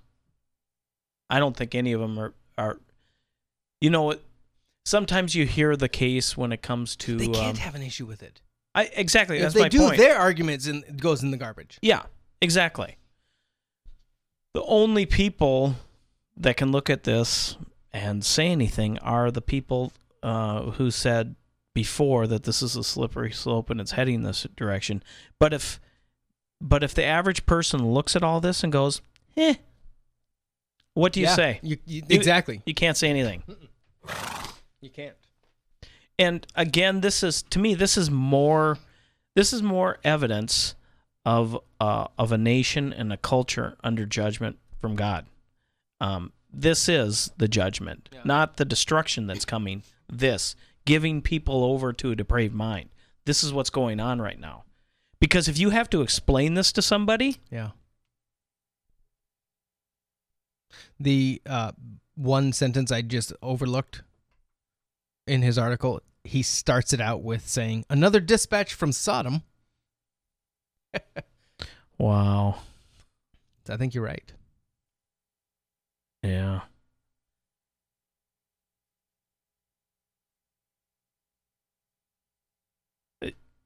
At what point is it going to be an end? I mean, because they keep knocking down supports what are they going to be satisfied with? I mean, theoretically, at a certain point, there's nothing more to protest because everything will be there. Well, then it will be too free and too open. People have too many options, and then we got to narrow that down again. Or is it going to be, or is it just going to, the next thing that they're going to turn on are people who don't agree with all of it, and they're going to be the next objects of wrath. Sure. I kind of don't see how that isn't the case. Yeah. Well, there you go. Buckle up, people. Yeah. It's coming. Yeah, it is coming. And it's true. I've said it for a long time. We've talked about it on the show. It has to go there. Yeah. There's no other option. And when you bring that up, though, and during the whole gay marriage debate before the Supreme Court had their way, I one time had the audacity to, on Facebook, write a comment just imploring the youth of this town, mainly, because that's who was ripping apart someone for holding the view that marriage should be between a man and a woman, imploring them to think for a second, and would they be okay with, because the homosexual lifestyle was taboo. It has now become not taboo in our mainstream media and in the social norms of our society.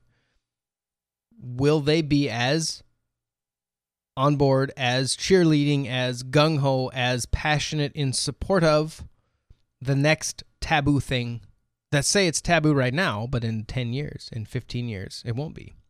And I linked to the NAMBLA, National Association of Man-Boy Love, which is a real thing. There is actual, it's a thing. It's for real. And I said, this is something that is taboo today. If it gets to not be, are you still going to be as pro this too? Is this going to be something that you'll allow and be good with? And of course, how dare you equate the two? How dare you say homosexuals are pedophiles? And I didn't. The point is, that used to be a taboo subject. This is a taboo subject currently. We all agree this is not good. But really, based on what? I just had this thought that maybe the next structure that's going to go down is the idea of consent. What does consent mean? Oh. That opens a lot of doors. Yeah, because if it's between two consenting adults, who are we to interfere? Well, what does it mean to consent? I wonder. Well, one thing Matt Walsh did, I listened to he had a blog post or a podcast that he put out about that article, kind of digging into that and about how government should actually legislate morality. And my comment on his call for legislating on morality is I don't want our current system to legislate morality, because their morality is garbage. It's not morality. There is no truth anymore to them. And so I don't want them doing that, because their moral reality is not mine. It's not truth. But his whole thing was, we have these other laws in place. I mean, you can't murder. Why? Because it's wrong. Why is it wrong? Well, we have there's a moral truth there that states it being wrong. But then that's legislating morality if you say you can't murder. Oh, exactly. Right. Yeah. So it's not okay to do that, but it is at some level. But then where's the plumb line? Where's that standard of truth? Where's that moral standard? Because if we hold it up with murder, which I'm kind of in favor of, how can you not hold up a similar standard in other areas? Well, I think it goes back to consent. This idea that, you don't want somebody to murder you. You're not okay with this. You don't want somebody to come in and break into your house and steal your stuff. No. You don't want somebody to come in forced to have sex on you. You don't want to rape, So I think consent is probably the thing. So then defining what that looks like is the next step. Maybe. Well, yeah, they said no, but But their EQ said otherwise. Their body language. Well, I mean, it could be like that. They were obviously they were just shy. a closeted They were shy. gay, or yeah. The only, it's never going to happen. I mean, I think you could maybe make a case on some of it that if we could go back to the time where states' rights reign supreme, where each state can define certain things in certain ways, so that if this state, if you can't live in this state because of whatever reason, you could potentially move to another one. Mm-hmm. But that of course that'll never happen, because tyranny, it's winner take all. The liberal progressive attitude is winner take all. Mm-hmm. They are never going to allow anybody to have their own idea or opinion that is different than what the progressive liberals say people should think and believe. That's why, again, it's totalitarian. Anybody who follows that and supports that, they're either going to be a monster or a victim. Those are the only two options. Because you can't be anything other than that. So, yeehaw, cowboy. Please stop planting churches. Who? K. Albert Little writes, a friend of mine is planting a church in Montreal, Canada. He doesn't know I'm writing this. He doesn't know how I feel about church planting.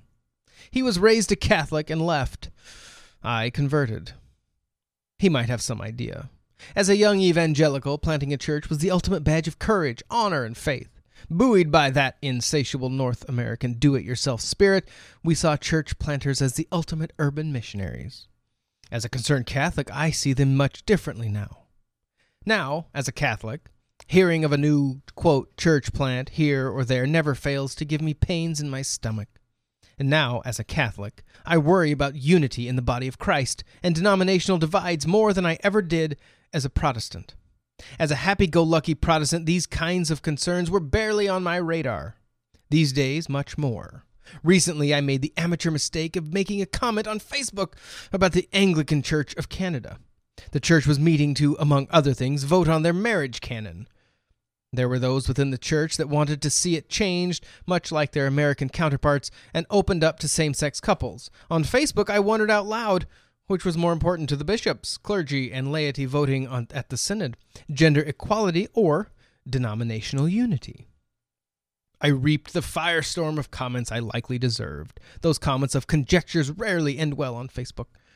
But Protestants, excluding most Anglican and Lutheran insiders, have a very different understanding of authority and hierarchy, and, having sat on both sides of the gymnasium, I can understand both perspectives. To me, that kind of a question about authority and gender parity is a complicated one to consider. In the Catholic world, authority comes from the bishop. This line of bishops can be historically traced back to the apostles appointed by Christ, the apostles who themselves appointed successors, and on and on and on. The historical lineage of the bishops and popes is shockingly complete. As an evangelical, the ideas of lineage or apostolic succession were as foreign to me as terms like cantor and vestment. In the evangelical world, a pastor or layperson felt a calling from God and went out to fulfill it, and sometimes that meant planting a church. But here's the thing about the body of Christ. The Nicene Creed, the benchmark of Orthodox Christian doctrine in the early church, was the earliest Christians lived and died for, identifies the church with the words one, holy, and apostolic. Jesus, in his high priestly prayer, prays that Christians will be one as he is one with the Father. Unity, visible unity, is the golden standard for Christianity. How poorly we fail to meet this goal.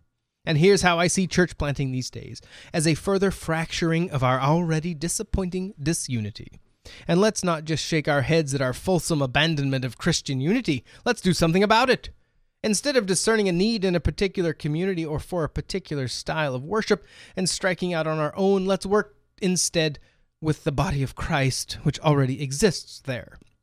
Instead of deciding to plant Church Go next door to the First Baptist Emmanuel Church, let's find commonalities and work together. Instead of starting a soup kitchen, an admirable Christian goal, right down the street from St. Mary and Martha's, why not find out what already exists there and pitch in to build it up and augment their work? Why is it important? Because Jesus said so. Because alongside things like feed my sheep and blessed are the poor and his obvious penchant from dismantling social classes, Jesus prayed in one of his very few recorded prayers for Christian unity. And if it was a big deal for Jesus, then it should be a big deal for us, too. And I understand my evangelical friends and foes, I likely have lots of the latter, have a different understanding of authority than I do. This may be shocking and weird and unexpected, but I truly think it ought to be considered. Are the urban missionaries we so lauded in my younger years doing as much of a service for the body of Christ as they are doing the exact opposite? Which is more important to Christ? Striking out and worshiping in a new way or demonstrating visible unity here on earth? Just looking in that, reminds me of that at the conference, that one lady who was talking about culture and how different people in different cultures communicate in different ways, and this person is insinuating or thinks that all churches should be the same, that should have the same culture. Everything should be the same regardless of the culture. So in some ways, he is he's acknowledging some infallible culture, Christian culture that transcends everything else. And what a lot of these church plants do is they go in and they meet people at their own culture, and they meet them where they're at. And a lot of people either don't know that there's a church in town, or they don't have any clue about what's going on because of their culture, or they might look at it and see it as something evil. So this whole idea of Christian unity, there's a disconnect in what he's saying and what we believe Christian unity means. We believe Christian unity means you have the same kind of heart and same kind of desire to serve God, the same general beliefs to serve God, same general beliefs on how a person's sins are forgiven and how to move forward. But in that structure, you have people with different temperaments, different talents, different backgrounds, different cultures, different languages.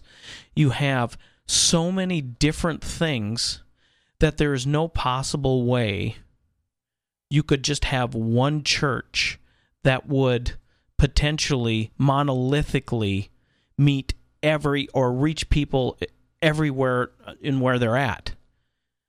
And just because you have a bunch of churches that people meet in different places at different times doesn't mean that there isn't a Christian unity there. Just because there's different addresses on where they quote-unquote worship at. So I think the first thing is that he needs to maybe define better what he means by Christian unity. Well, what I think it clearly means is Catholic. Well, of course he means Catholic, right. Yeah. You need to be unified with the Catholics because and this is me saying for him, I understand that the Catholics actually are right. And the Catholics, we understand order, and we understand the lineage, because the lineage of the priesthood is clearly traceable back to Jesus. But he is saying unity. Right, unity means coming under that. Yes, it is believing what I believe. Right. Whereas the other churches are saying the same thing. If you want unity, then you need to believe what I believe. So he's doing what he's accusing everybody else of doing. Right. I just thought it was interesting, especially since he's calling for this and reiterating numerous times that I, as a Catholic now, I, as a converted Catholic, I, as a Catholic, not as a young evangelical who knew nothing, I, as a new Catholic, I understand what that means. I understand unity, and I understand what in the world difference does it make if the people who run your religion have a lineage. Who cares? That's nothing in the Bible. Exactly. If anything, it's detrimental because they think they're better. They think they're actually holy. And no man is holy. Except the Pope. Yeah, indeed. Well, that was a little fun reprise. No, not really.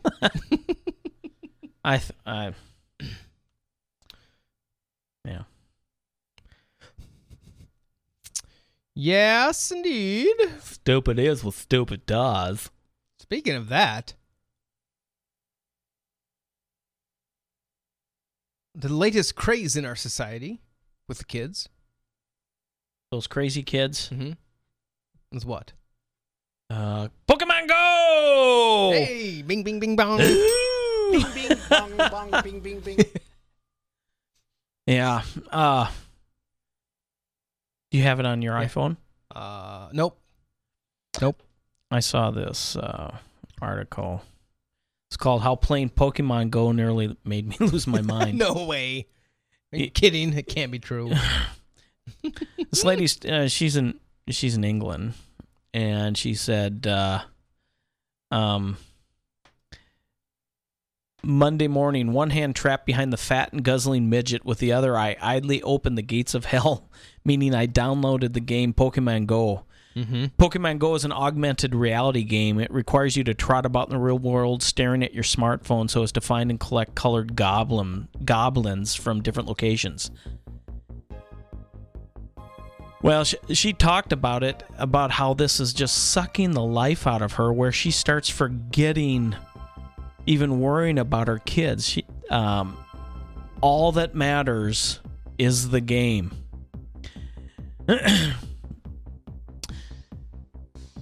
And she talks about what a horrible impact it's been having. And she also talked about another game, a similar game called the Brookhaven Experiment. It's a zombie game. Really? Well, is that the one where you actually go around and alternate reality where you actually are shooting people? Yeah. For real? Yeah, but virtual through reality. the game? Yeah. But augmented, though. Because you're in real life. Yes. Right? Yes. Yes. So it's just augmenting your reality. Yes. Yep. That's really what Pokemon Go is. Augmenting reality. And which is the next thing. Virtual reality is dumb. No one's going to do it. Augmented reality is scary and very much the thing. That's the next thing. Well, the guy who created the Brookhaven Experiment, he reported that he let a 12-year-old try his game.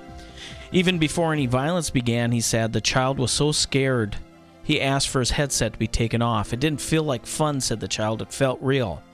If it feels real, if human mind and body respond to it as real, are we quite sure it's okay to let kids kill? And then she said, well, I don't suppose there's much to be done. Those little Pokemon goblins have paved the way for bigger, badder monsters. Mm-hmm. But this isn't the magical world of Enid Blyton come to life. This is self-inflicted psychosis. Mm-hmm. And she's right. Imagine going into a game at any time and you spend your entire time shooting or killing or raping or whatever. Yeah. In a game that feels real. That's exactly the sentiment. I had this conversation with my son today about it because his friends are all doing it. Oh, the Pokemon Go? Yeah. And I said the biggest problem with these games is it causes you to lose touch with reality. Mm-hmm. You have this thing that consumes your thought, and it makes people, and he's just kind of shocked that people would do this, and I appreciate this about him, that they would wander out in traffic trying to get a stupid thing of the game, but it's true, it happens. Mm-hmm. You turn into a creature, and that's not good. Mm-hmm. So you go out and get it, and he said, yeah, there's stories of people that are setting up, and this is my 9-year-old told me this, that there are stories of people putting out lures in certain areas for kids that are playing at night, so it will attract them, and then they're trying to abduct these kids. And the fact that my 9-year-old knows about that is terrifying. Yeah. But all the more reason that we're not getting the game. Yeah. It's just not going to happen. Yep. Because we don't need that. No virtual reality, because that's the next step, and you know what's going to happen. Yeah. And you know they're going to have little things that you can attach to your glasses so that you can see it in real time. It's called Google Glass. Yeah, it just needs to be built more. Yes, exactly. That is the direction that we're going, and It's heaven the heads-up help display. people that have anything to do with that. Yeah, it's terrifying. You're a fool if you allow that. Yeah, that I do agree with. And, it's not worth it to me. And the fact that these adults, these parents are actively giving this to their children that are my kids' friends is terrifying. Yeah. Because I have to actually say no. And it's not bad, but it's just the thing we're going to do. I'm not going to let it happen. Mm-hmm.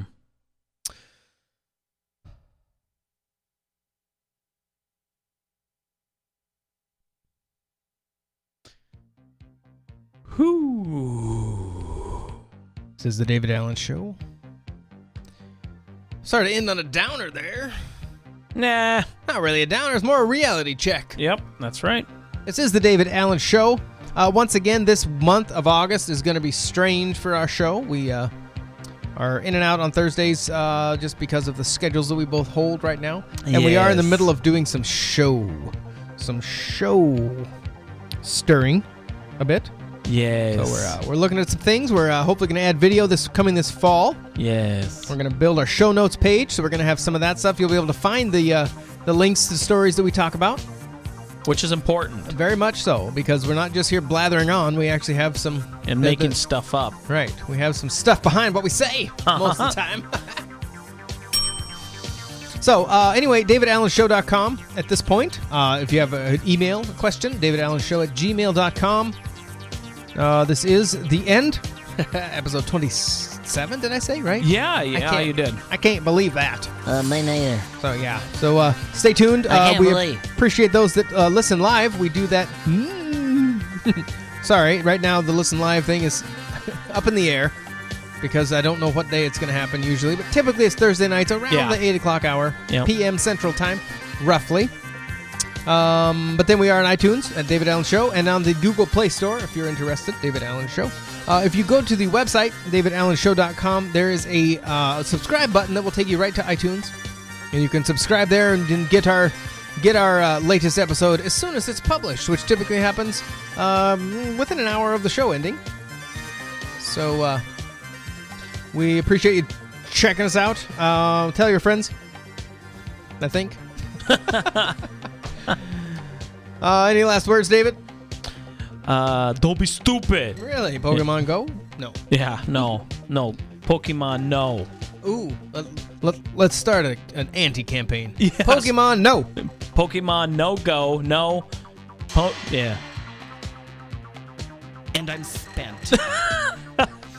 This is the David Allen Show. Have a fantastic week. We will be here on Thursday night. This next coming week, coming next week. Yes, we will. We will indeed. Wow. Craziness. That's the 18th, August 18th. Wow. Crazy. So it'll be a short week for us this week. Yeah, no kidding. Come back for some insanity. You never know what's going to happen. I think something crazy though, because Hillary's going to do something crazy, or Trump's going to say something crazy, and the news media will tell us about it. Yeah. And then we can look around them and see what they're not telling us. Slaves, this is what you are to believe. Yep. That's right.